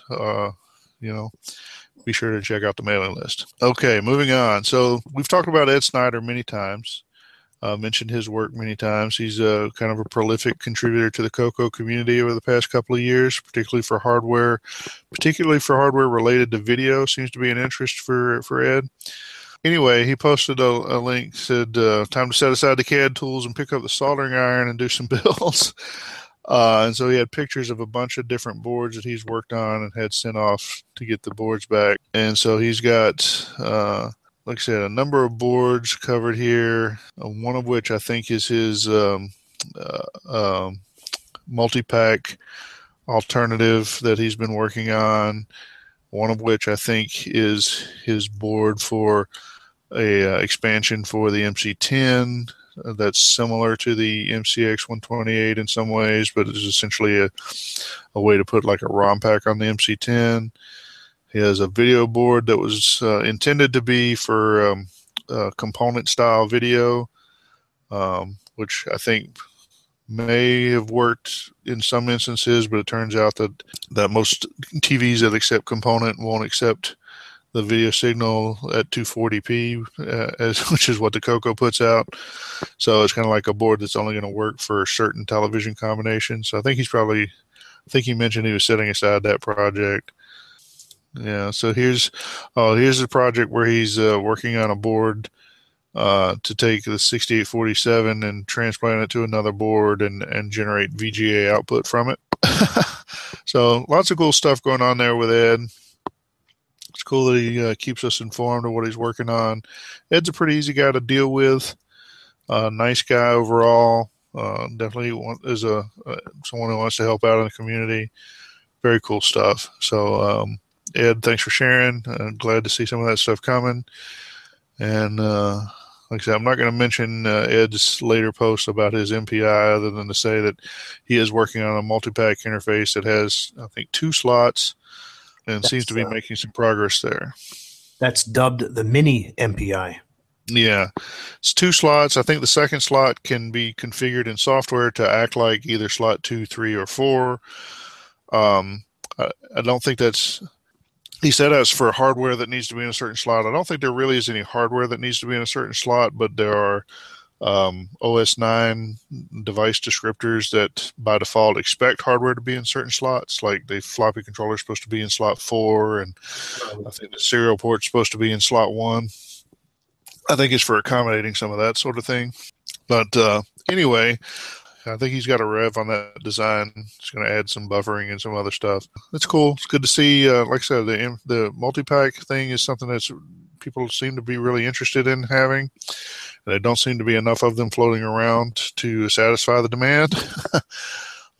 So I'm glad to see somebody's trying to satisfy it. Makes you wonder if these MPIs hit the market, if the original ones will go down in price on eBay. Presumably they will. They probably won't hit the floor, but one never knows, right? Okay, so the next one is again from this Jason Lee Steer. Jason, again, I hope I'm pronouncing your name reasonably well. So Jason has a project where he has created you've heard a lot of the, especially people who like to play on games on the emulators, a lot of people have mentioned how they'd like to be able to use the original Coco joysticks with their emulators. And so Jason's project here, he's taking an Arduino style board. I think that's what he said he's using. And he is interfacing it. It's got the analog connections to the Coco joysticks, and then he has a USB connection that goes back into a regular PC, and it emulates what's called a HID or human interface device style of USB device. And so you can play Coco games on your emulator using the original Coco style joysticks. Again, he's published a Git repository out on GitHub with the code involved with his Arduino board. I think it's an Arduino. It might be just an AVR of some sort. Anyway, one way or another, if you're interested in microcontrollers, you can figure it out. And it looks like maybe he's had, some problems with the initial design, and he's reworking some of it. But people have talked about getting this style of design for a while. It really doesn't seem like technically that big a problem. Somebody just has to work it out, and so I'm glad to hear that Jason is doing that. I was taken by surprise to see that posted. That just came out of nowhere, and it's neat to see. It just looks funny to see a Tandy Deluxe joystick with a USB port. That's all I got to say. Yeah. Well, so there is another project out there that kind of, I think the link resurfaced as part of that discussion, and I'm trying to think of who it is right now. But there's there's a project that somebody took. Was the craft style joystick, which is essentially the same as the Tandy Deluxe joystick, but for the PC, or maybe it's for the PC Junior. And they had a specific board that they tied it into that created a USB output for it. I think that pretty much the exact same project could be done for the Coco. It's just a different way of doing things. Anyway, like I said, it's good to have the project out there. I prefer to see people playing on the original hardware. Maybe the original hardware won't last forever. And, far be it from me to tell anyone they have to use original hardware. If they just really want to play Clowns and Balloons on their PC, I'm happy for them to do it in a way that makes them feel like they're having a good time. How about you, Neil? Do you like to play Clowns and Balloons on your emulator? I'm not an emulator kind of guy. I mean, I do appreciate them, but, I'm into the real hardware here. Yeah. I don't take a lot of room, but... You want to load it off the cassette and... Oh, yeah. I just keep hearing that sound off the floppy drives or the tape drives. Pretty funny. All right. Well, moving on. So the title is 5 Megabytes. Comes from Gary Becker. So Gary Becker is the man behind the Coco 3 FPGA in the FPGA simulation of a Coco 3. Aptly named. So he says he has added support for up to 6 meg of memory in the FPGA code, but realistically only 5 meg will be available. The FPGA comes with 512K, but you can replace that with a 1 meg chip, and you can add a wire for an additional address line. And he's going to have an analog board. He's going to have an add-on board for the DE1 that he calls the analog board. It's going to have some extra memory. One way or another, you're going to end up being able to address 5 meg of memory on the Coco 3 FPGA with the analog board. Not really sure what the technical details are of that. I don't know if there's any standard for that, if they're going to follow the Paul Barton standard for expanded memory, or if they're going to make something up new for the Coco 3 FPGA. I'm not sure. But if you're interested in that and looking forward to having extra memory on your Coco 3 FPGA, you may want to go track down the recent posts on the Yahoo group and figure out what's going on. All I have to say is 5 megabytes of memory is all you'll ever need. So true, so true. All right, so our next item comes from someone who's clearly a cat lover. Mr. Neil Blanchard says there's another reason to make it out to Coco Fest. And this is the project we mentioned in the intro. So basically I designed the board for converting the digital inputs from a Sega style joypad or it could be an Atari 2600. Added a little switching circuit that's triggered through the RS-232 port so that you can use the extra buttons on the Sega joypad. And so I did this and made Neil aware of it, and he got excited. And Neil wanted to build some boards. Neil, I'm going to let you take it from there. Well, I'm getting excited to announce that going to have a pile of them ready exclusively for Coco Fest. Then after that, I guess they'll be on mail order. But this adapter, I've built a few already. I've actually spent some time playing on it and trying out different games that I played on the Coco 3. And I have to say, it is incredible.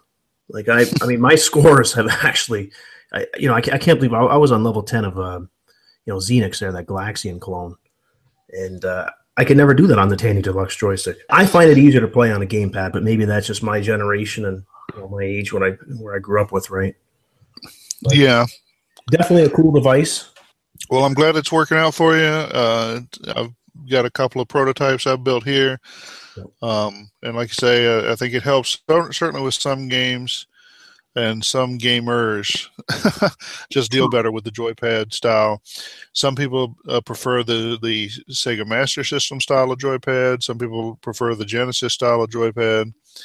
But the other cool thing with this device is that even if you prefer a nice joystick, I mean, now you have the option of, using joysticks from, like the good Waiko ones from back in the day, sure. Stuff on the Atari, Commodore, etc. Well, especially for Coco 1 games, you might as well use the Atari joysticks. You only need one button anyway. If you're going to do a Coco 3 game that uses 2 buttons, of course, you'll need to use one of the Sega joypads. And, hopefully at some point there'll be some Coco 3 games written specifically to use the adapter where you'll have to have the Genesis joypads. The hardware, I think the hardware should be able to be used with the 6-button Sega joypads, but I haven't got the software worked out for it. So for now, I definitely can do the 3-button Sega joypads or 3+1. Hopefully we'll be able to do the 6+1 at some point. Imagine all the cool fighting games, which I think was the real reason we needed so many buttons to begin with. But hopefully I don't know.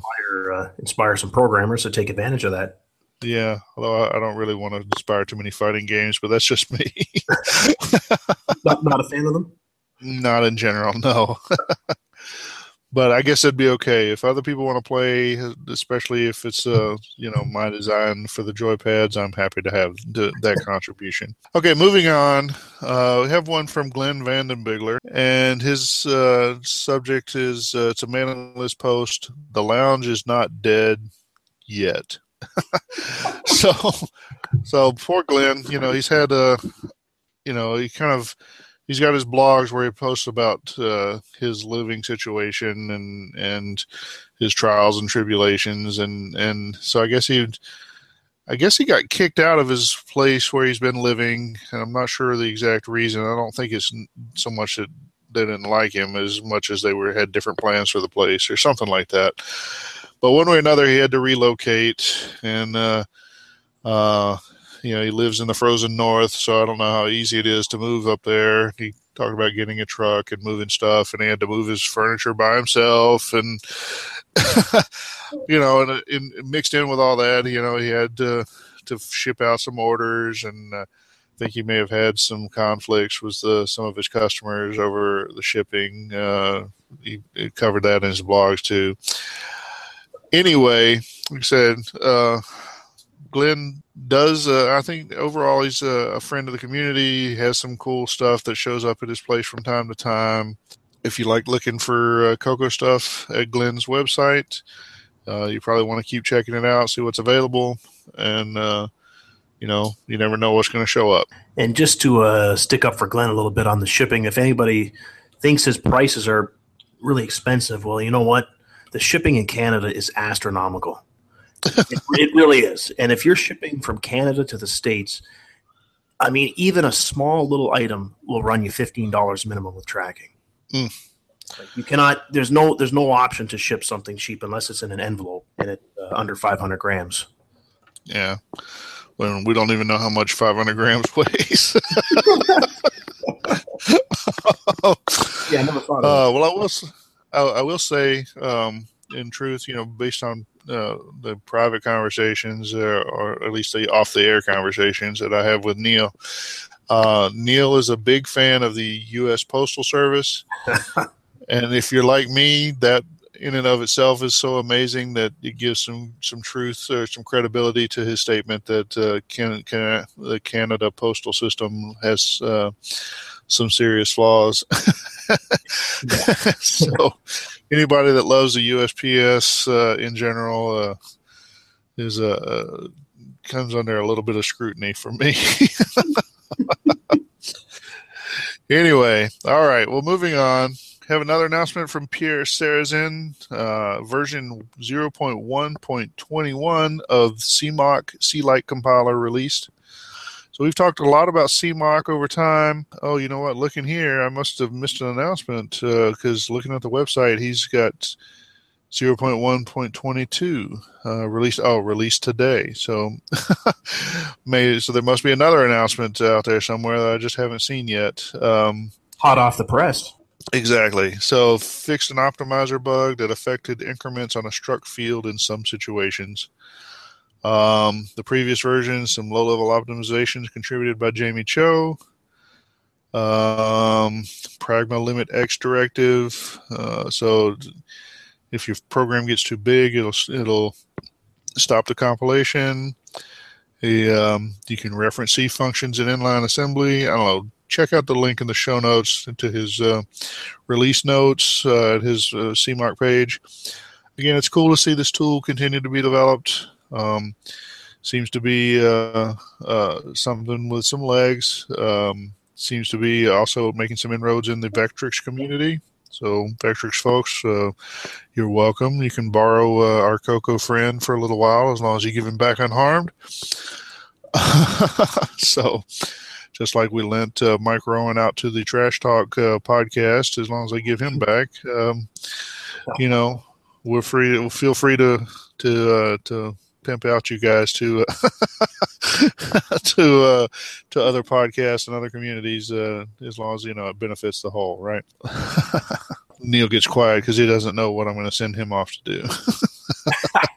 All right, well, moving on. Okay, the next link is from Brett Gordon, and he's got this is Phuzix actually booting on a Coco 2 with Tormod Volden's Dragon NX32 port. Mentioned that Tormod had done a lot of work with Nitrous 9. Well, he's also been doing some work out with Brett on Phuzix. I know Tormod has a memory board that fits in the Dragon in the Coco 2. I think that's what's being used here to kind of put the Coco 2 in the league of hardware able to run Phuzix. Anyway, it's cool to know some guys are working on some stuff, making some progress, and sharing it with us. I mean, that's kind of what the whole thing's about, don't you think?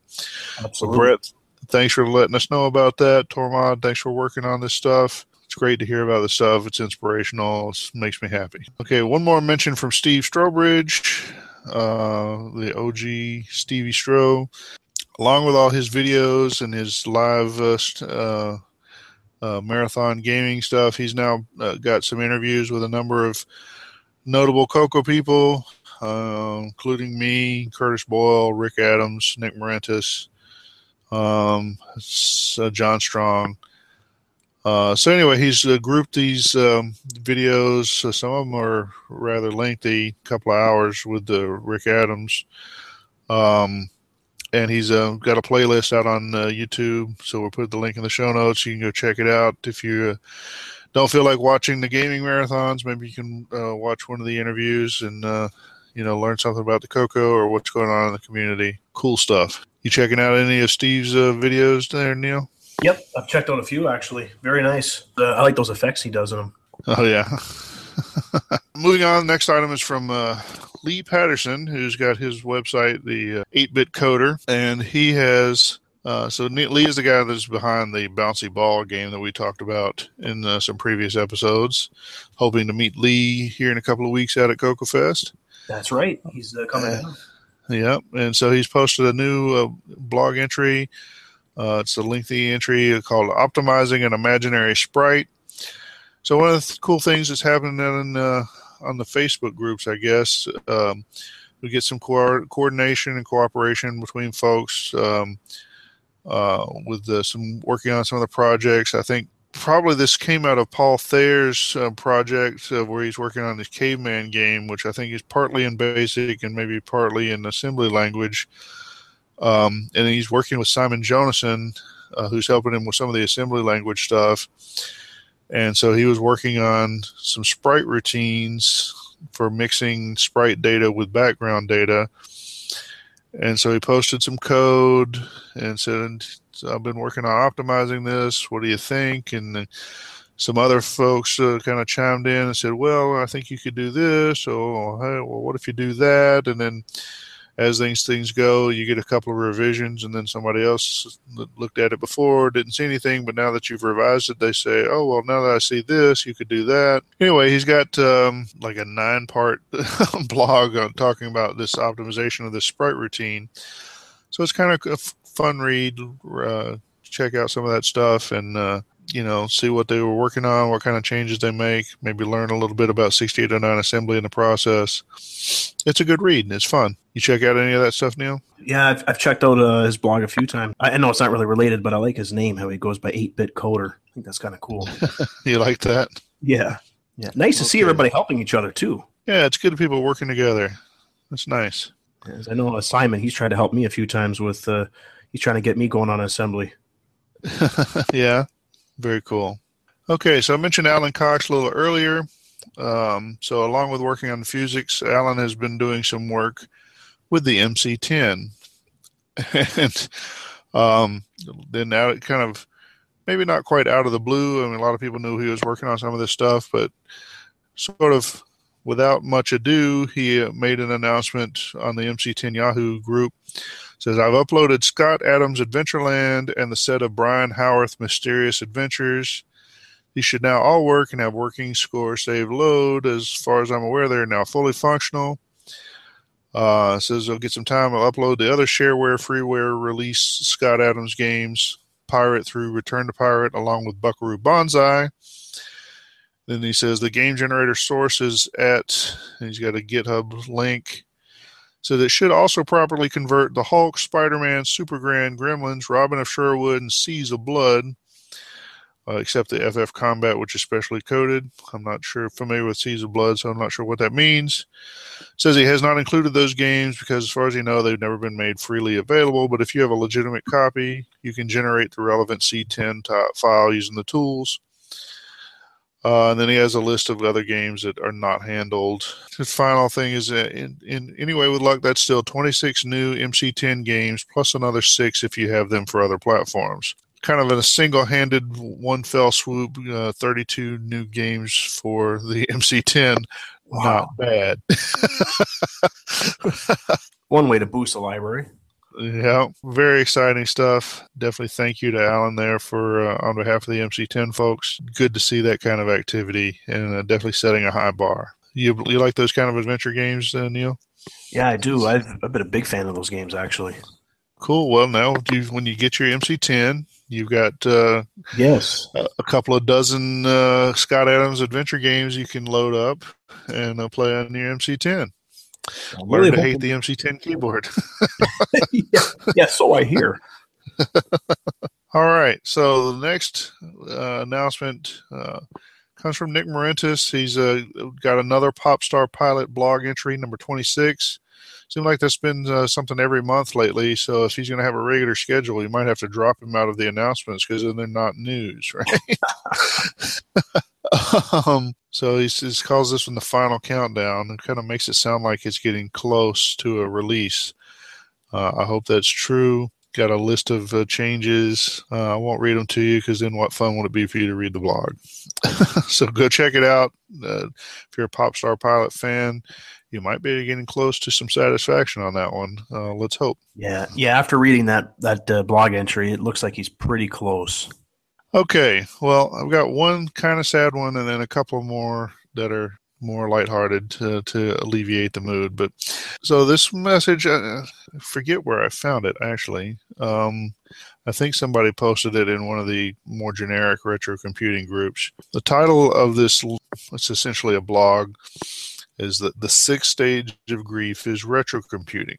And so basically this is the story that just talks about a kid who had a friend, it's like sounds like an older gentleman who kind of befriended him in the neighborhood, and all above board, of course.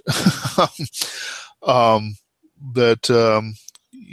he had known in the past, but he learned that the person had died, and then he got to thinking about their friendship and how they had done a lot of work together, or using the Commodore Amiga, I guess, and how there was this technical connection for them, but it actually how they built a friendship around it, and it's kind of some reminiscing about how things were done back in the day and whatever else, and some of it delves into some technical stuff, but then it talks about his personal connection to his friend Tom, and how he kind of relived some of that, thinking about Tom after he had passed, which it's kind of a familiar story. Sometimes you don't figure out how important somebody was to you until they're gone, right?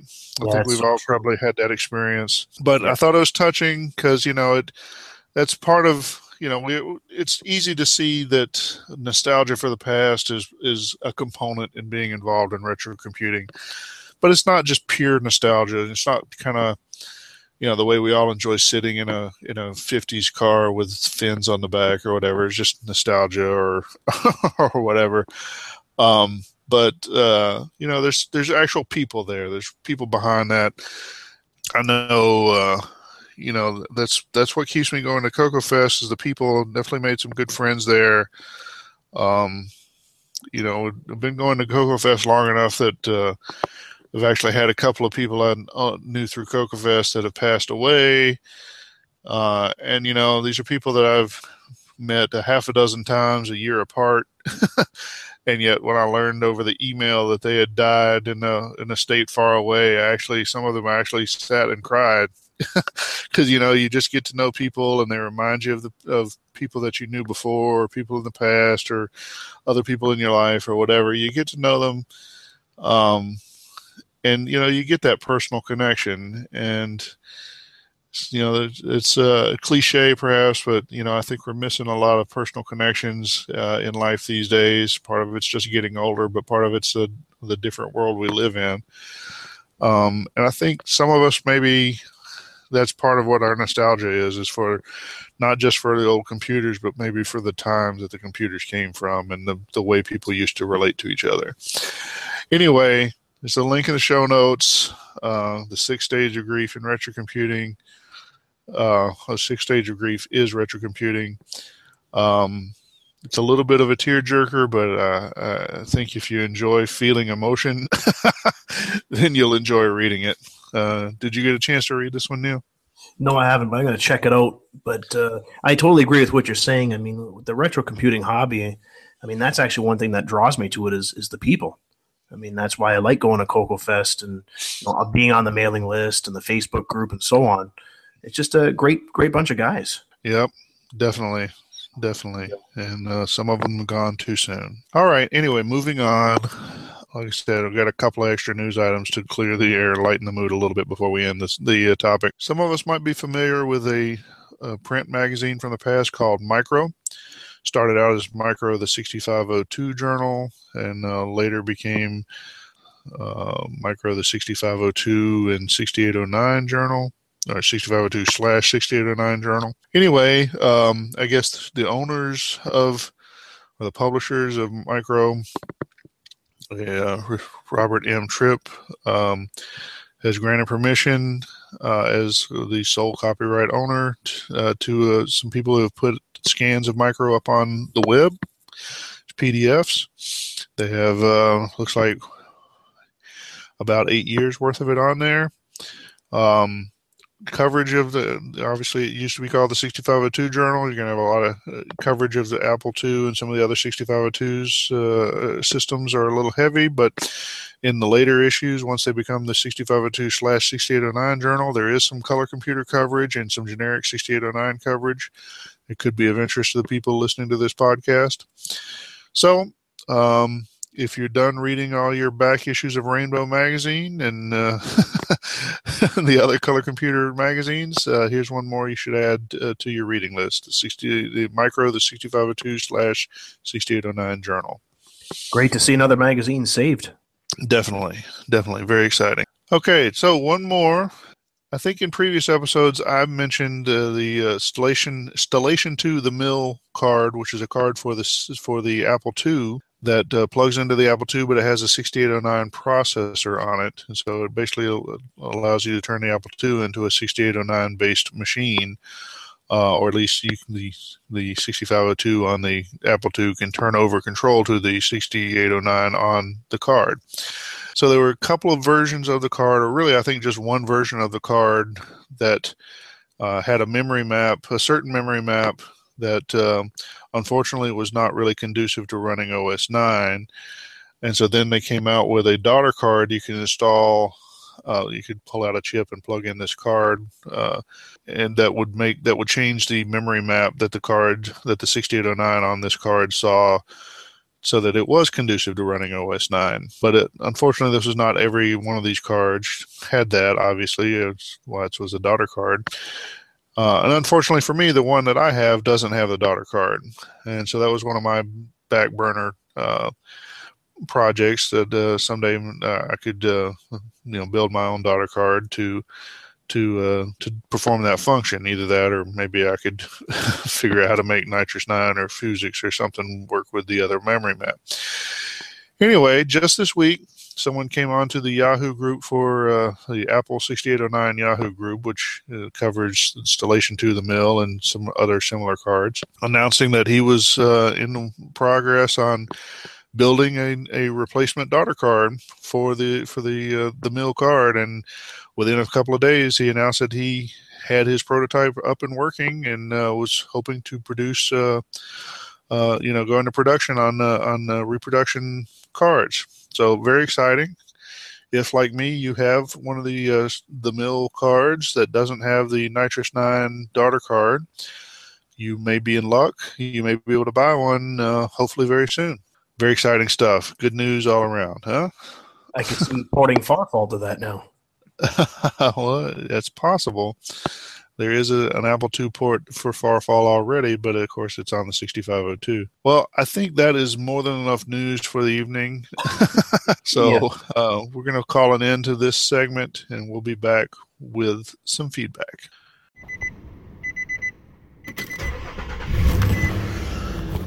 All right. And now we're on our way to the Vintage Computer Festival in Atlanta. What do you have to say for yourself, Junior? I prefer Indiana. We named the dog Indiana.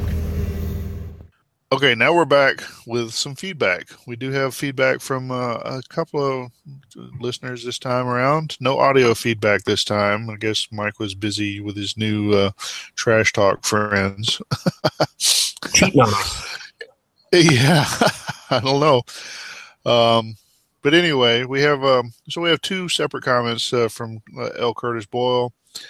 I think he got one out and then forgot that he wanted to say something else.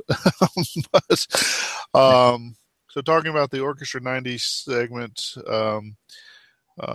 he had a few comments about programming the 6-bit DAG versus the Orchestra 90, and points out that while John Strong's games supported Orchestra 90, that I don't think that Steve Bjork's did. I think I mentioned in my segment that maybe they did, but I think he's right. I don't think Steve Bjork's games supported the Orchestra 90 after all. Talking about in the Kim Guy game when he was porting that over to OS 9, I guess he found that there were 8-bit samples. And so he was able to just use the 8-bit samples to feed the DAC on the Frank Hogg Labs TC9, and then he could also then feed them to the Orchestra 90. Anyway, sums up that message with the quote that, quote, "To me, the mod tracker is the best example of using," and of course, the Orchestra 90 is what he's talking about. So the mod tracker is an audio player from John Kowalski, Sockmaster, for playing the mod-style audio files, which originated in the Amiga community. What mod trackers are basically collections of sampled sounds and then orchestration files that kind of string them together, and that seemed like a reasonable description. They're basically pieced together. It's a bunch of samples, and it makes it like an actual song or a remix. A lot of remixes of demo scenes seem to use those files back in the day. Oh yeah, definitely. But yeah, I think they're built around some samples, which is why they were, they originated on the Amiga, which also had a DAC for playing samples rather than a sound generator. So they're a nice fit for playing on the Coco, including on the Orchestra 90, because like you say, it's a DAC. You actually put audio samples in there rather than trying to set up a sound generator. I remember back in the day with the Amiga, or a friend of mine had an Amiga and I had the Coco 3, I used to get teased all the time because it couldn't play mod files. Well, then when I got back into the Coco scene, what do I find on doing some Google searches? I find this mod player, this mod tracker, and I was blown away. The Color Computer 3 can actually play in full stereo sound with animation oscilloscope waveforms. Yeah. That's amazing. Pretty cool stuff. But I don't know. Yeah, I think that's one of those where the Amiga guys always seized on to some stuff that they felt made their machine superior. And while it was a nice machine, a lot of the stuff they seized on as somehow making their machine superior maybe wasn't necessarily all that much of a strength. Or in some cases, I don't know. I mean, being able to play samples is cool and definitely adds flexibility, but it also means you have to shuffle samples. Now, of course, in the Amiga's case, they did it with DMA, so the CPU, I guess, wasn't really involved. So maybe it was superior in that case, but I don't know. The big thing with the Amiga was always the preemptive multitasking, and no other machine can do that. And said, well, of course, the Coco was doing it quite a bit earlier with OS 9. Anyway, we don't want to pick any fights here. Certainly not with any rabid Amiga users because they just won't stop anyway. All right, moving on. Curtis had a second comment. This one's directed at you, Neil. Says, pointing out that Time Bandit, which was the game you reviewed in the last episode, Time Bandit originally started on the TRS-80 Model 1/3. So I don't know if that was something that you mentioned or not. No, I didn't know. I actually wasn't aware of the Model 1 and 3 versions. It almost makes me want to get an emulator just to try it. And the other thing he did mention, we can call it a bug report in my game segment, is that I mentioned that Computer Shack and Mitchtron were two separate companies, but actually Computer Shack, or he writes to me, he said Computer Shack actually changed its name to Mitchtron, and that's due to legal reasons from Radio Shack. Huh. How about that? All right. Well, thank you, Curtis, for contacting us, providing us that feedback. So, like I said, we love having some input from our listeners. That way we know people are actually listening.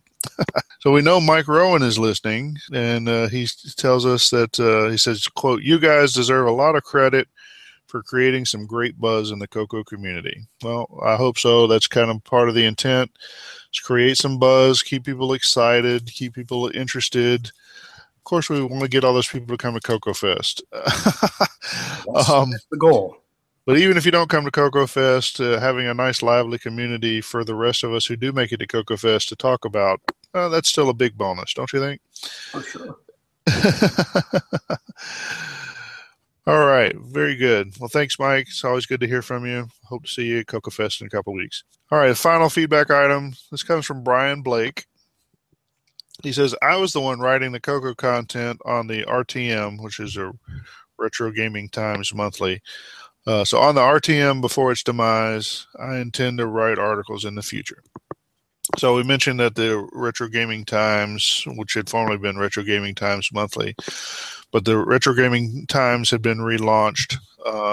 We mentioned that in last episode. And so it sounds like Brian hopes to provide some Coco content there. So we should all be looking for that. Brian, if you do get something published, make sure to let us know. So we'll include that information in our future episodes.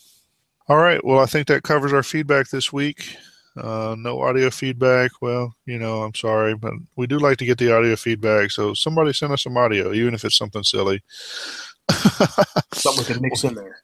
Yeah, or if you happen to find some long lost Radio Shack commercial on YouTube, or Isaac Asimov singing the praises of the Coco or something like that, we'd like to hear about that stuff too. Anyway, send your feedback to feedback@cococrew.org or any of the other addresses mentioned earlier in the program, and we would love to hear from you. Hold tight while we pause for the cause. You are listening to the Coco Crew podcast with Neil Blanchard and John Linville. Like how I switched those names around? I'm the original gamer Stevie Stroh, and I'm a Coco Nut. And if you're a Coco Nut too, then visit I'mACoconut.com for all kinds of cool Coco links, including my YouTube gaming videos. So visit I'mACoconut.com, and long live the Coco. Back to you, Neil and John. All right. Well, now we're back. As we've been saying for several months now, that our host discussions have been popular. We continue to believe that. If we're wrong, then you need to send us some feedback to tell us that we're wrong. But certainly, at least our printer discussion seems to be the gift that keeps on giving. We get a lot of feedback related to that. Hopefully you enjoyed some of our other topics. Hopefully you'll enjoy the one that we're about to embark upon now. So, like I said, my influence on the topic discussion, either whether I invent the topics or when, in this case, I think it largely was Neil's suggestion, but I always like to massage the topics into the form of a question because that's just how I roll. So this month's question is, where do you keep your cocoa stuff? And so the motivation here is I am predicting some new stuff to arrive that I don't want to have to shuffle too much old stuff around to accept. And so I went today and acquired some storage space at a local self-storage location. And that kind of brought us around to the topic of where do you keep your stuff?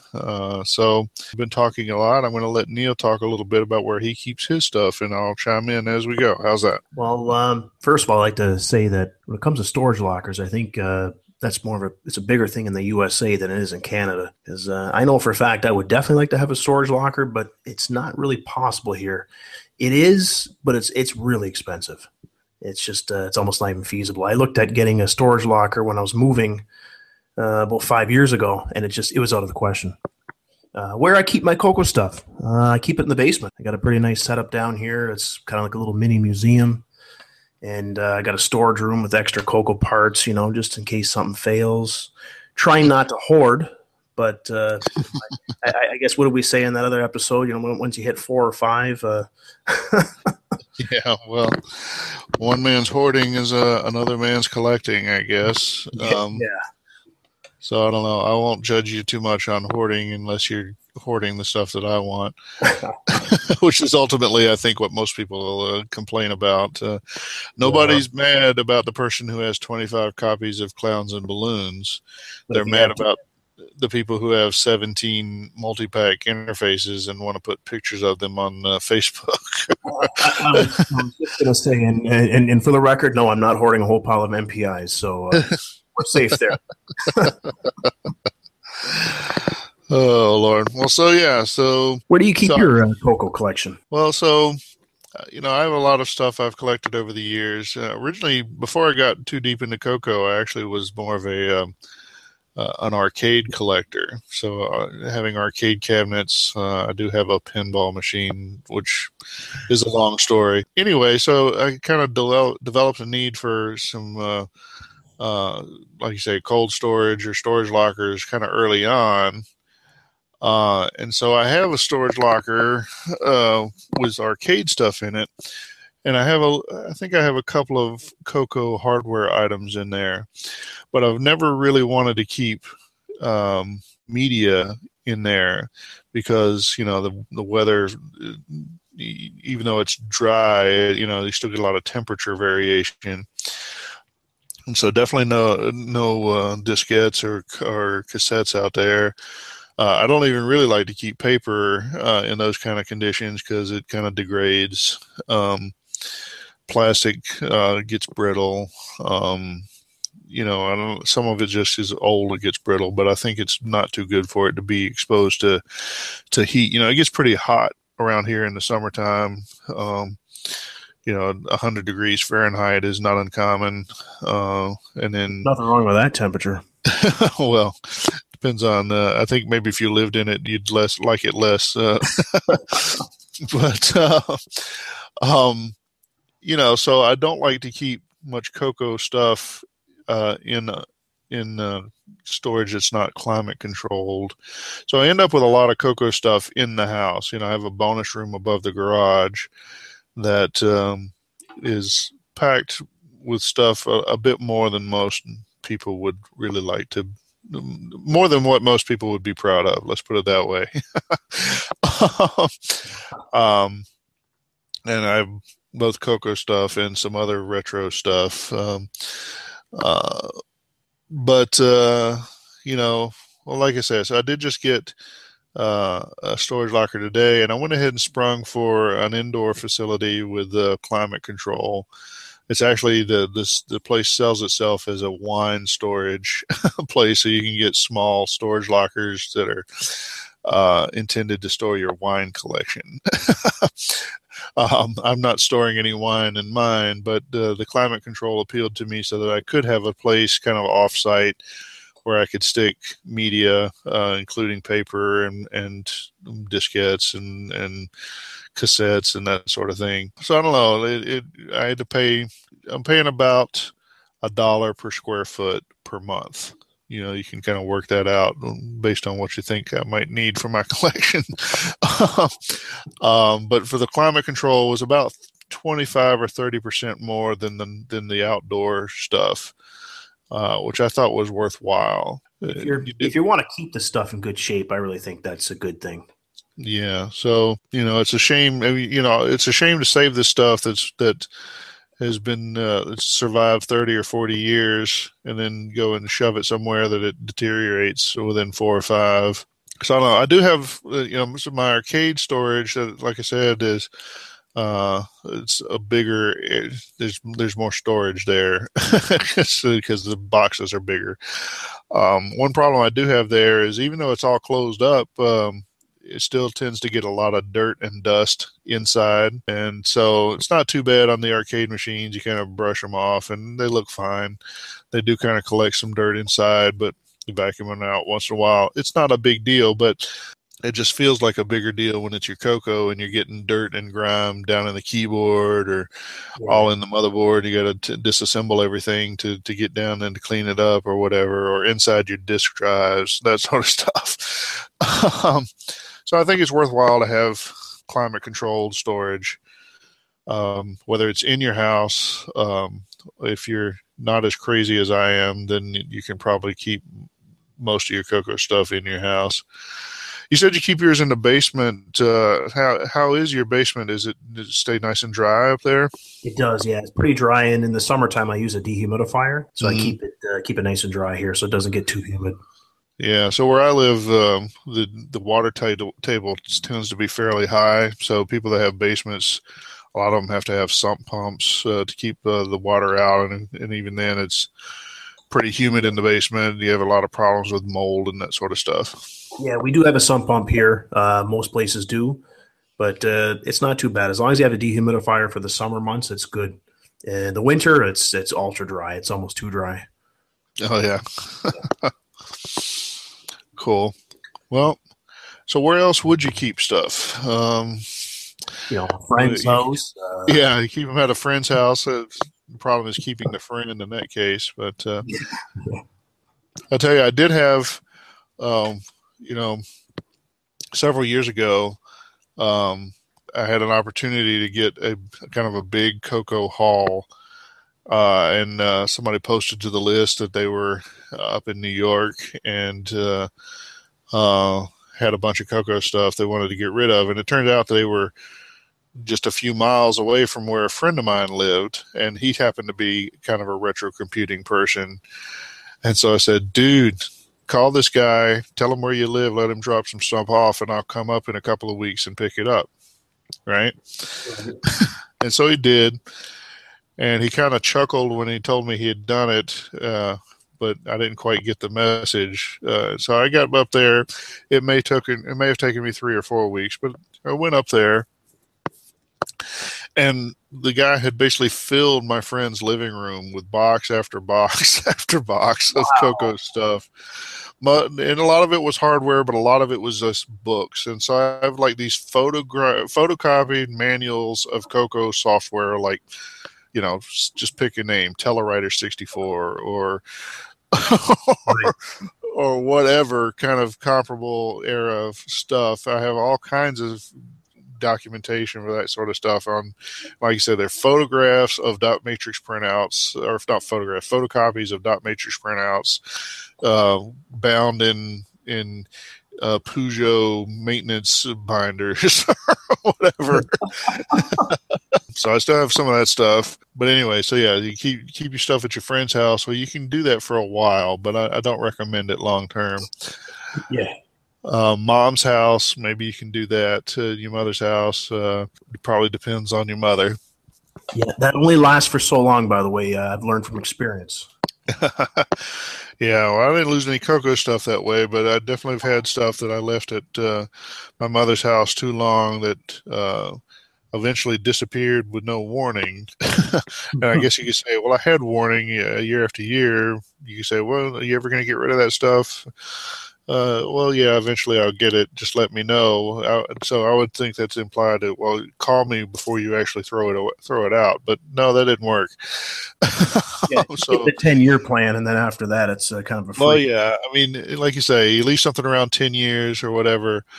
Like I had a bunch of old Dungeons and Dragons first edition rules manuals and that sort of stuff that were at my mom's house, and she didn't seem like she was in any hurry to get rid of them. So I was in no hurry to bring them home. And then one day I was like, I should get those out. Where are they? Oh, I don't know. I think they disappeared. What do you mean you think they disappeared? It's like talking to one of the kids, you know?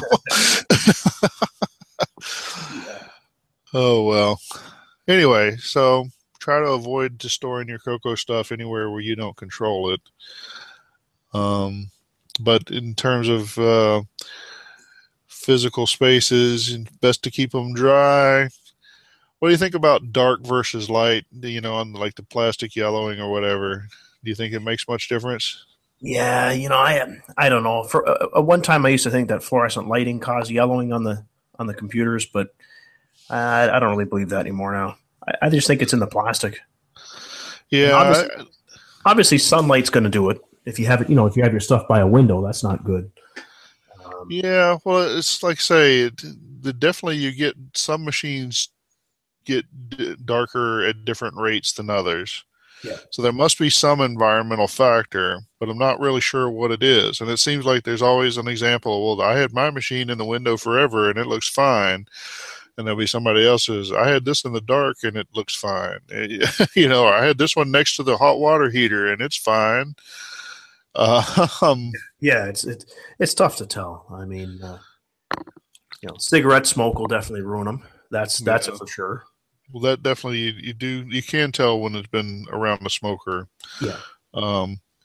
You can tell when it's just been in dirt sometimes. Sometimes it's like they've been out and somebody buried them in the dirt. Those ones I actually like because you can bring those back. Yeah. Get a good find on a cocoa, for a couple $. It's been in the dirt. That's great. Well, that's one of those. I do find that, retro computers in general, I think, are a lot tougher than people imagine. And Cocos definitely seem to be pretty good. I'm not really scared of getting most Cocos unless I know for sure it's already not working. Right. Usually you plug them in, they turn them on. Most of the time they work. That's my experience. Yeah, same here. It's funny. The retro computers are the most durable, and yet they only came with a 30-day warranty. That's something. Well, it's a different time, Yeah. I mean, they could have put a 20-year warranty on there, and they still would have been all right. They would have been all right because the companies would have been gone by the time it expired. Yeah, that too. Oh, well. Here's another question then while we're on this topic. So say you get a storage locker. Do you tell your better half about it? Well, I think the right answer is yes. Right? It kind of depends on, what sort of finances you have set up, I guess. Because I don't like to have to remember things. I went ahead and authorized them to charge my credit card for the monthly rent. So if you have a credit card with a different statement and you get the same kind of deal, then I guess you could get away with not telling your spouse. I don't really recommend it. No. But it depends on your exact situation, I guess. But I guess the problem is there's always going to be that person who there's always that spouse that it's like, oh well, you went and got some storage. Well, that's great. I've been wanting to find a place to put that old couch that we got from my mother's house when she died, or I've been wanting to find a place to put that statue I sculpted and I just can't get rid of, or whatever. We all have crazy spouses, I guess, or maybe we're the crazy spouses. Or you can get the line, and I'm sure some retro collectors have got this. If you have to put it in storage and you're not using it, then you don't need it. Well, and that's a pretty good argument, perhaps, but But there's lots of stuff I don't need. So need is kind of a relative term, I guess. But I don't know. I can't be doing this podcast and be a big advocate for getting rid of everything that you don't absolutely need, right? Yeah, being minimalist.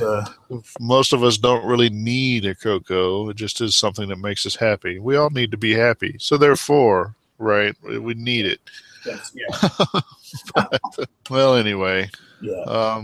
Have we beat this to death, or is there more to discuss? I think this was a good one.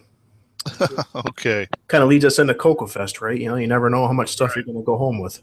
Well, that's the main thing, right? You should settle where you're going to keep your stuff so that you have a plan for what to do with the stuff you buy at Coco Fest when you get home. If you have to sneak it in the back door, that works too. Yeah, or get the storage locker down the road. You can just stop there on your way home.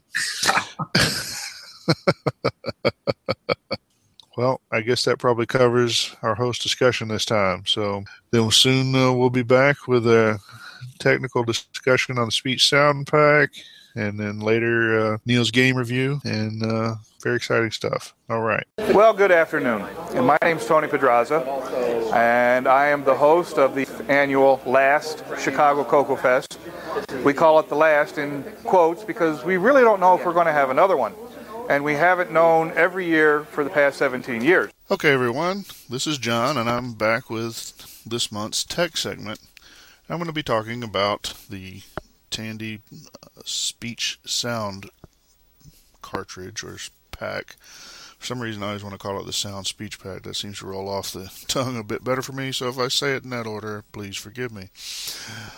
So what is it? So the Speech Sound cartridge is a way of providing better audio output from your Coco.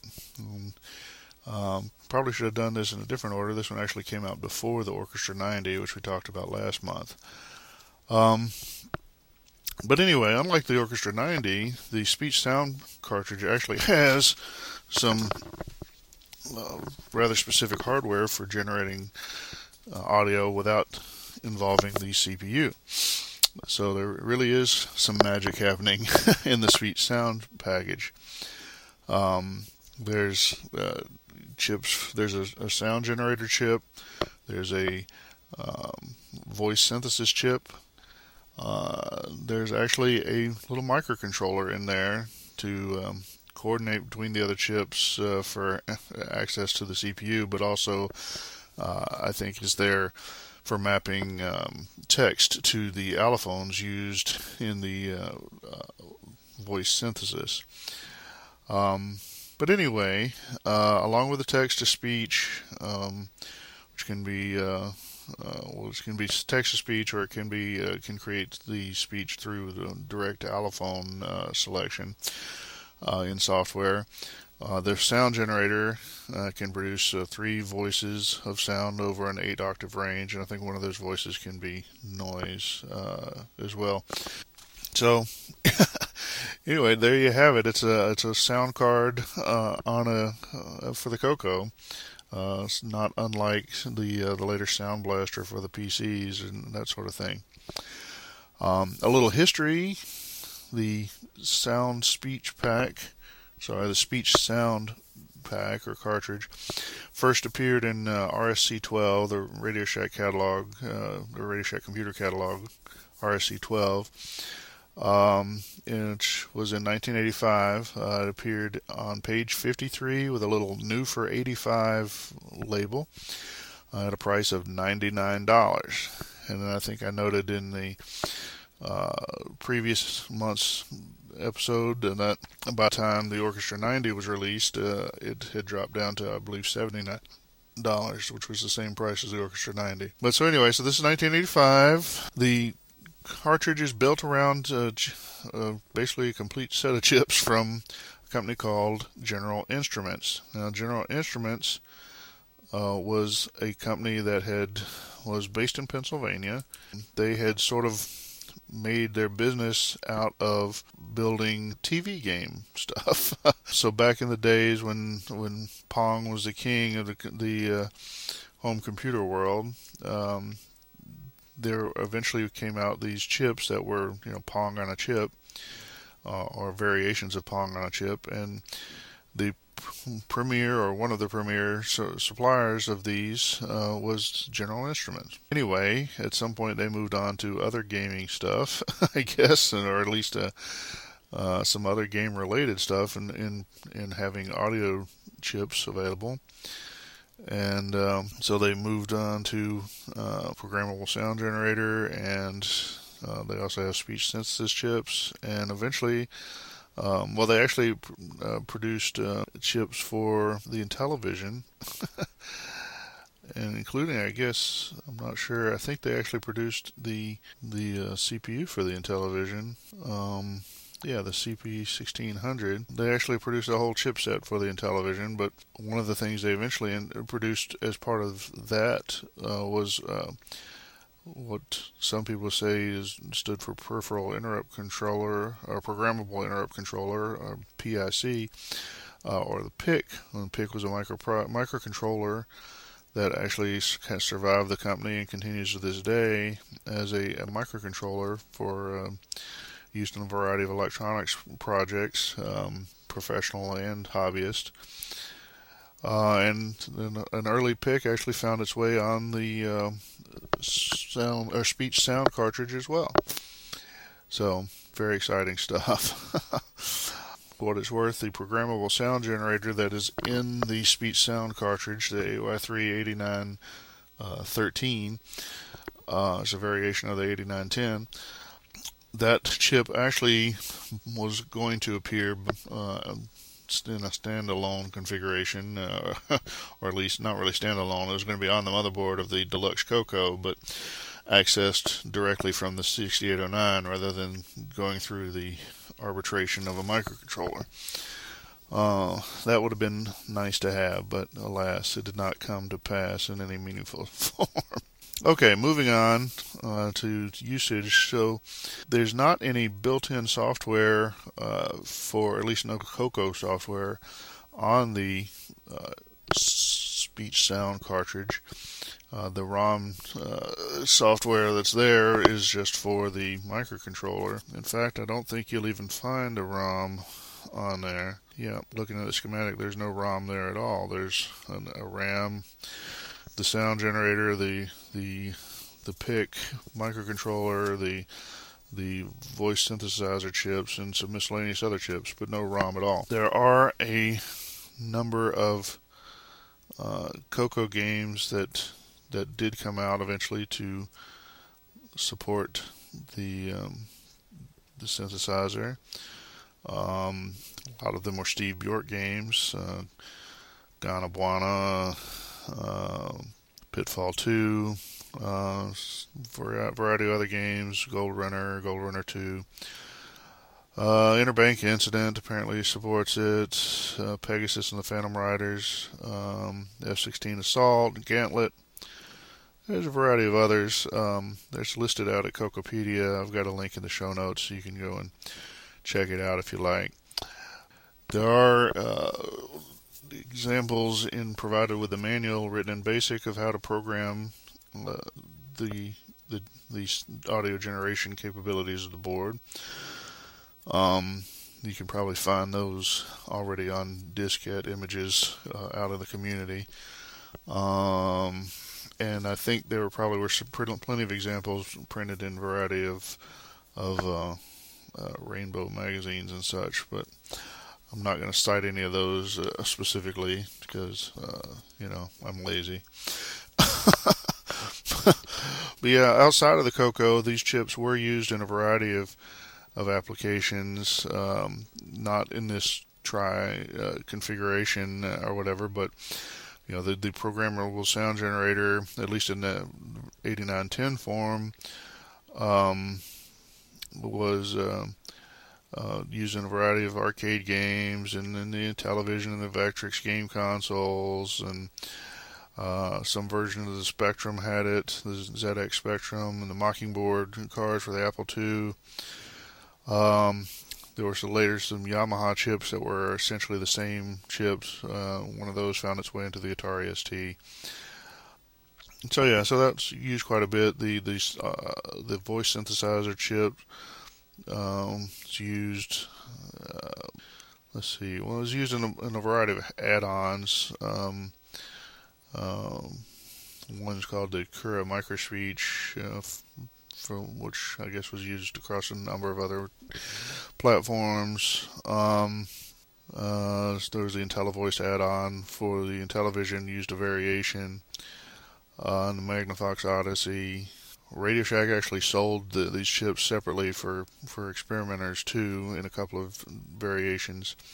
The voice synthesizer chip, the SP0256, had the different variations had different allophones, which are allophones are basically components of speech, the raw sounds or whatever.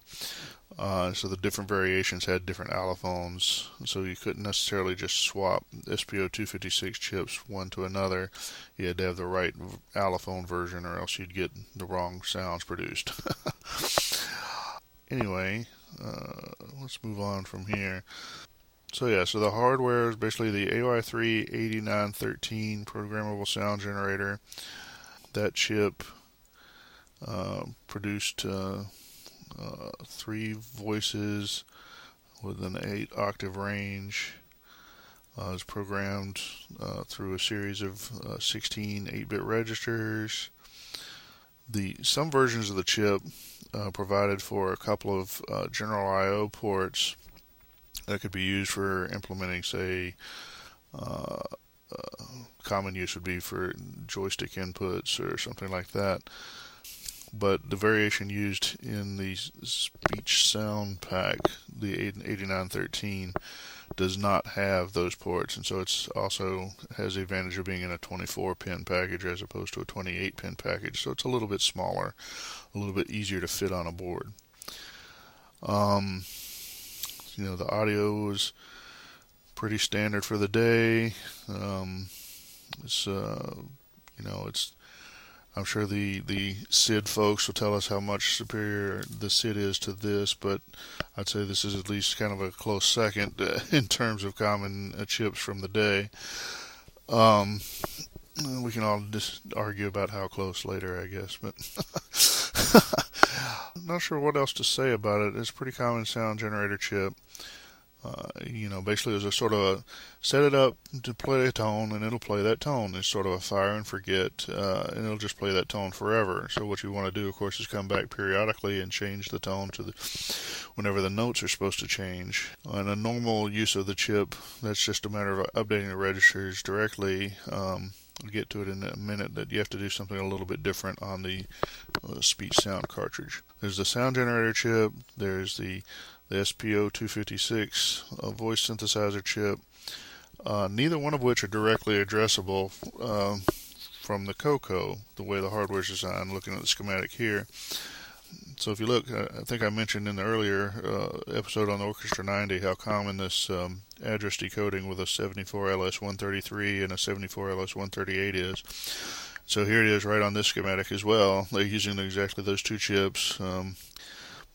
Mix and match some of the lower address lines to get the exact address that you want. But mainly you're decoding to the PIC, which is the microcontroller. And then the PIC has, 4 ports on it, 4 8-bit ports that it then uses as a combination of address and data buses and signaling to then interface to the sound generator and the voice synthesizer. There's also an attached 2K RAM, an SRAM, that is used for some buffering.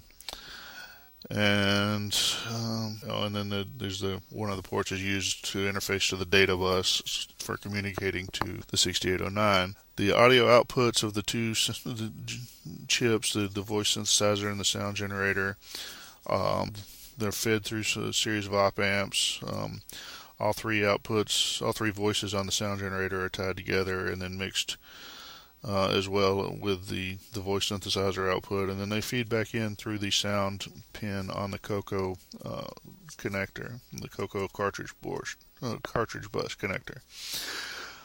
That's pretty much all there is to say. The schematic is kind of complicated. It's not that complicated, but there's a lot of stuff on it. But, it's basically an interface to the microcontroller, and then the microcontroller then talks to the rest of the hardware. And then, like I said, there's an audio amplification stage with a series of op amps that mixes and feeds back in through the sound pin on the cartridge port. Yeah, so one other interesting thing, the clock is actually, there's a clock doubling circuit that on board that takes the normal E clock, actually it's the combination of the E and the Q clock that are used to double, so that the microcontroller runs at what would normally be called the high speed for the 6809, the 1.79 or 1.78 megahertz. The single speed, the 0.89 megahertz, is actually fed into a circuit that is used to generate a negative 6 volts, which is fed into the amplification stage so that you can have negative voltages on the audio output. And so apparently the problem is then if you actually use the high-speed poke on the Coco, it's okay on the internal. It's just everything runs, the sounds all get higher, or would just all get higher, except that this little piece that's supposed to generate the negative 6 volts doesn't actually work. And so then you don't get the audio output like you're supposed to. So there's a number of variations, but there's ways to hack the hardware that are documented on Cocopedia or whatever. So if you want to be able to use your Coco at the 1.78 megahertz and use your sound speech pack, A, will have it work, and then B, have it not sound funny. Then there's some hardware hacking you'll have to do, and I'll have the links for that in the show notes as well. Okay, well that's probably enough about the hardware. From a software perspective, what do you have to do to program this thing? So if you get a copy of the manual, which is available, there are PDFs available online. Of course, having a nice manual in hand is always my preferred choice. But anyway, the manual, whether or not it's written well, probably depends on what you're expecting. It's not a real friendly walkthrough, like, say, the getting started with Color Basic or whatever. It's almost more like a reference manual. It's got a lot of tables with bit definitions and that sort of thing. So if you are the kind of person that likes to read off a data sheet or something like that, it's closer to that. It's not quite as detailed as a data sheet or a stack of data sheets in this case. It's a little more digested from that, but not a whole lot. There are some good examples in BASIC if you want to read through them. But like I said, a lot of the manual is bit definitions and command numbers listed, that sort of thing. So the basic notion is, if you want to program the audio generation, whether it's the voice synthesis or the sound generation, you have to go through the PIC. And so you basically have to start by polling the device to see if the PIC is ready to listen to you. And then if the PIC is ready, then you can send a series of commands, basically to fill a buffer and then execute a buffer, or in some cases you can just write strings out for the text to speech to work. Even that's probably filling a buffer would be my guess, but basically if you write a value with a high bit set, it's considered a command. Of course, you can also write a zeros, which basically is a command too. So, but other than 0, all the other commands have the bit set. 0 says to stop making any sounds. There are 8 64-byte buffers defined that you can then use for a combination of things. You can load speech strings, you can load sound description data, you can load allophone addresses, so that's if you're doing a direct manipulation of the allophones rather than using a text-to-speech. So you can then, using that, you can make the Coco approximate foreign languages, for example, or, Klingon or whatever you want. Anyway, so there's so strings, sound data, allophone addresses, or the sound generator register values. So I mentioned before, normally most players that hit this kind of sound generator hardware do so by dumping registers at register writes at a certain rate. In this case, the registers aren't mapped in directly to the Coco's memory map, but there is a way to load the register values for the microcontroller to then dump them out. So it's probably, in many cases, probably just as good. There are probably some cases where that becomes a problem. I know Simon Jonason has expressed a lot of frustration over having to deal with that. Yeah, so if you load regular text, the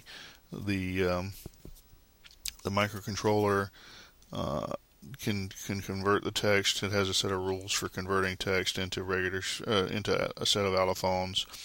Some of it will be better than others, but it's kind of an easy way to get some speech out. If you need better control of that, you can actually send specific allophones in the order you want. Like I said, you can do some sound description stuff, which describes in the manual how you describe it. The sound description looks similar to the kinds of things you would write into the registers, but they're kind of condensed a little bit.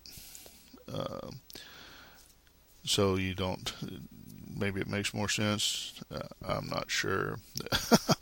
Anyway, you might like using that if you need to generate the sounds. And of course, if you just want to generate the sounds using the register settings for the chip, you can do that. Okay, well, that's about all I've got to say about the speech sound cartridge. It's a pretty cool set of hardware. It seemed like it must have been a fairly expensive device to build. It would be my guess with all that extra hardware. Probably, it's kind of funny that it ended up costing the same as the Orchestra 90. So Orchestra 90 practically had no hardware at all. But it's like I say, in some ways, the hardware is more similar to what you would have found on, say, the Atari or the Commodore, a sound generator, rather than something that needs constant CPU service. So that's kind of cool. I'm not sure why they bundled the sound generation with the speech synthesis. I remember back in the day, it seemed like speech synthesis was just a really cool thing that people got excited about. I always was a little turned off by it. You get excited, oh, it's going to talk to me, and then it has that robotic voice that everyone associates with computers from the 80s. But I don't know. It excited a lot of people, I guess, back then. So maybe somebody thought it made sense. I've also heard that, I couldn't find the reference, but I remember reading somewhere that General Instruments basically made the chipset available in a kind of at a discount price for the entire set. So maybe it was just too attractive a deal to pass up, and they just put it all on the one board. Anyway, so one more thing to mention is Tim Lindner is a long-term member of the Coco community. He several years ago, I guess, took an interest in the Sound Speech Pack or Speech Sound cartridge. He set up a page that he maintains with a lot of information about it. It's got references to the manuals, and he's got some descriptions of how the microcontroller works. Data sheets for all the parts, including the microcontroller, I think. One time, which I don't see it immediately right here. Maybe it's still out there and I'm just not looking at it. Oh yeah, there it is. At one time, Tim made an effort to disassemble the ROM code for the microcontroller, and he actually has both the binary, which he managed to extract from the microcontroller, and then the disassembled code with says comments as well. So if you really want to understand how the microcontroller works, you can take a look. If you really wanted to understand it or whatever, I don't know if you could rebuild that binary for a current PIC or not. I would bet that if you understood how the code worked, you could write something pretty similar for an AVR or something like that. So if you wanted to build a clone of the speech sound cartridge, the information is there. I think it could be done. I don't know if it's worthwhile or if we should all just move on, but at least if you clone the hardware, there's software out there that already will use it. So that's always a benefit of cloning something that already existed.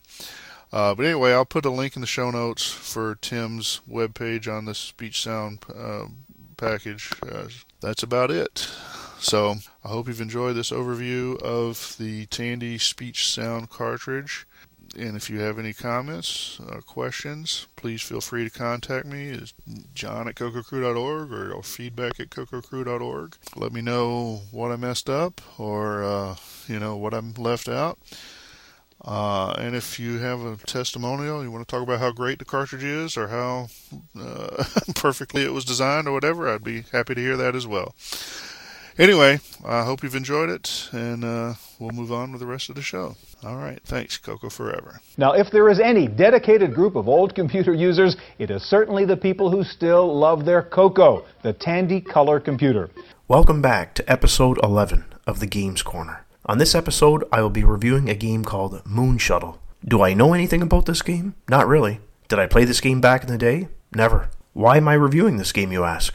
Well, because it is a CocoFest memory for me. And what better episode to mention it on? The last one right before the fest. Here's the story. 2 years ago at CocoFest 2014, John Linville, Boise Pete, Jim O'Keefe, and myself finished dinner early and decided to head back to the conference center. We were the only ones there as everyone else was at a different restaurant and still having dinner. Jim wanted us to test some Cocos he had in his collection.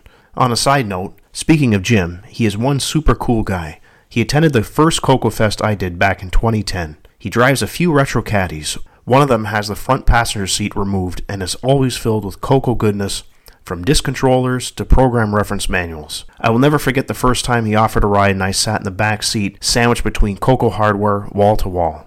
He can also sing and recently won an award on local television. But seriously, anyone who drives these awesome retro caddies with Coco hardware in them definitely must be cool. Okay, on with the story. So we were going through each of Jim's Cocos to make sure they fire up. Boise was a pro at getting the ones working that did not boot up right away. Then all of a sudden, John notices a cassette game in Jim's Coco stash called Moon Shuttle. So for the heck of it, we actually hooked up a tape drive and loaded up the game. Well, wouldn't you know it, this game only requiring 16K of memory was actually fun. A game I had never played or seen before. It must have snuck by me back in the day. I remember after playing the game, John begged Jim to have it in his collection. A smart move if you ask me. Definitely a gem to own in a collection. It was even complete with the manual and packaging. Well, if you enjoyed this story, this should give you another reason to make it out to CocoFest. This kind of thing happens there all the time. You can meet new people, make new friends, and best of all, we all have the same thing in common, the Coco. It is this 30-plus-year-old computer that is bringing all of us together. Well, I suppose I should actually do a real review of the game Moon Shuttle, as I know all of you are probably real curious. Moon Shuttle is programmed by two guys named Jerry Humphrey and James Garon. It was released in 1983 and published by Datasoft. It requires a whopping 16K of memory and is fully compatible with all three of the Cocos. Moon Shuttle is a shooter arcade-style game. You play on two different screens. The first screen, you fly through an asteroid belt, which has rows of asteroids flying by in different directions and speeds. You shoot them and also accelerate or deaccelerate your ship. The second screen, you must shoot a certain number of enemy spaceships which can dodge and shoot back at you. As you go through this level again and again, you get different enemy spaceships to combat, which get smarter and harder to kill the higher levels you get in the game. This game really is good. It runs at a great clip and amazed me at how detailed it was for a game requiring such a low amount of memory. A great excuse, if you ask me, to use your old Coco 1 or 2 that has not been upgraded to 64K yet. This game definitely deserves some love. If you're interested in trying it out, it can be downloaded from the Color Computer Archives website. I will make sure to add the link in the show notes. Thank you all for listening. Long live the Coco, and game on. After these messages, we'll be right back. Well, wouldn't you know it, it's that time again. We have reached the end of episode 11, and you know what that means, don't you? It's time to pack up and get ready for CocoFest. Seriously, crunch time now. I must go hit the soldering iron and finish up the Sega Joypad adapters that I'm getting ready for the fest. I'd like to thank our host John Linville for providing yet another excellent tech segment, this time on the Speech Sound Pack. I think he sounded the smoothest on this one, don't you agree? Very laid back and relaxed sounding. We also like to thank all of you for listening and sending in your feedback. Hope to see you all at CocoFest. We can blow the doors off the place. Stay tuned for episode 12, the full report on CocoFest. Until next month, happy cocoing and Coco forever.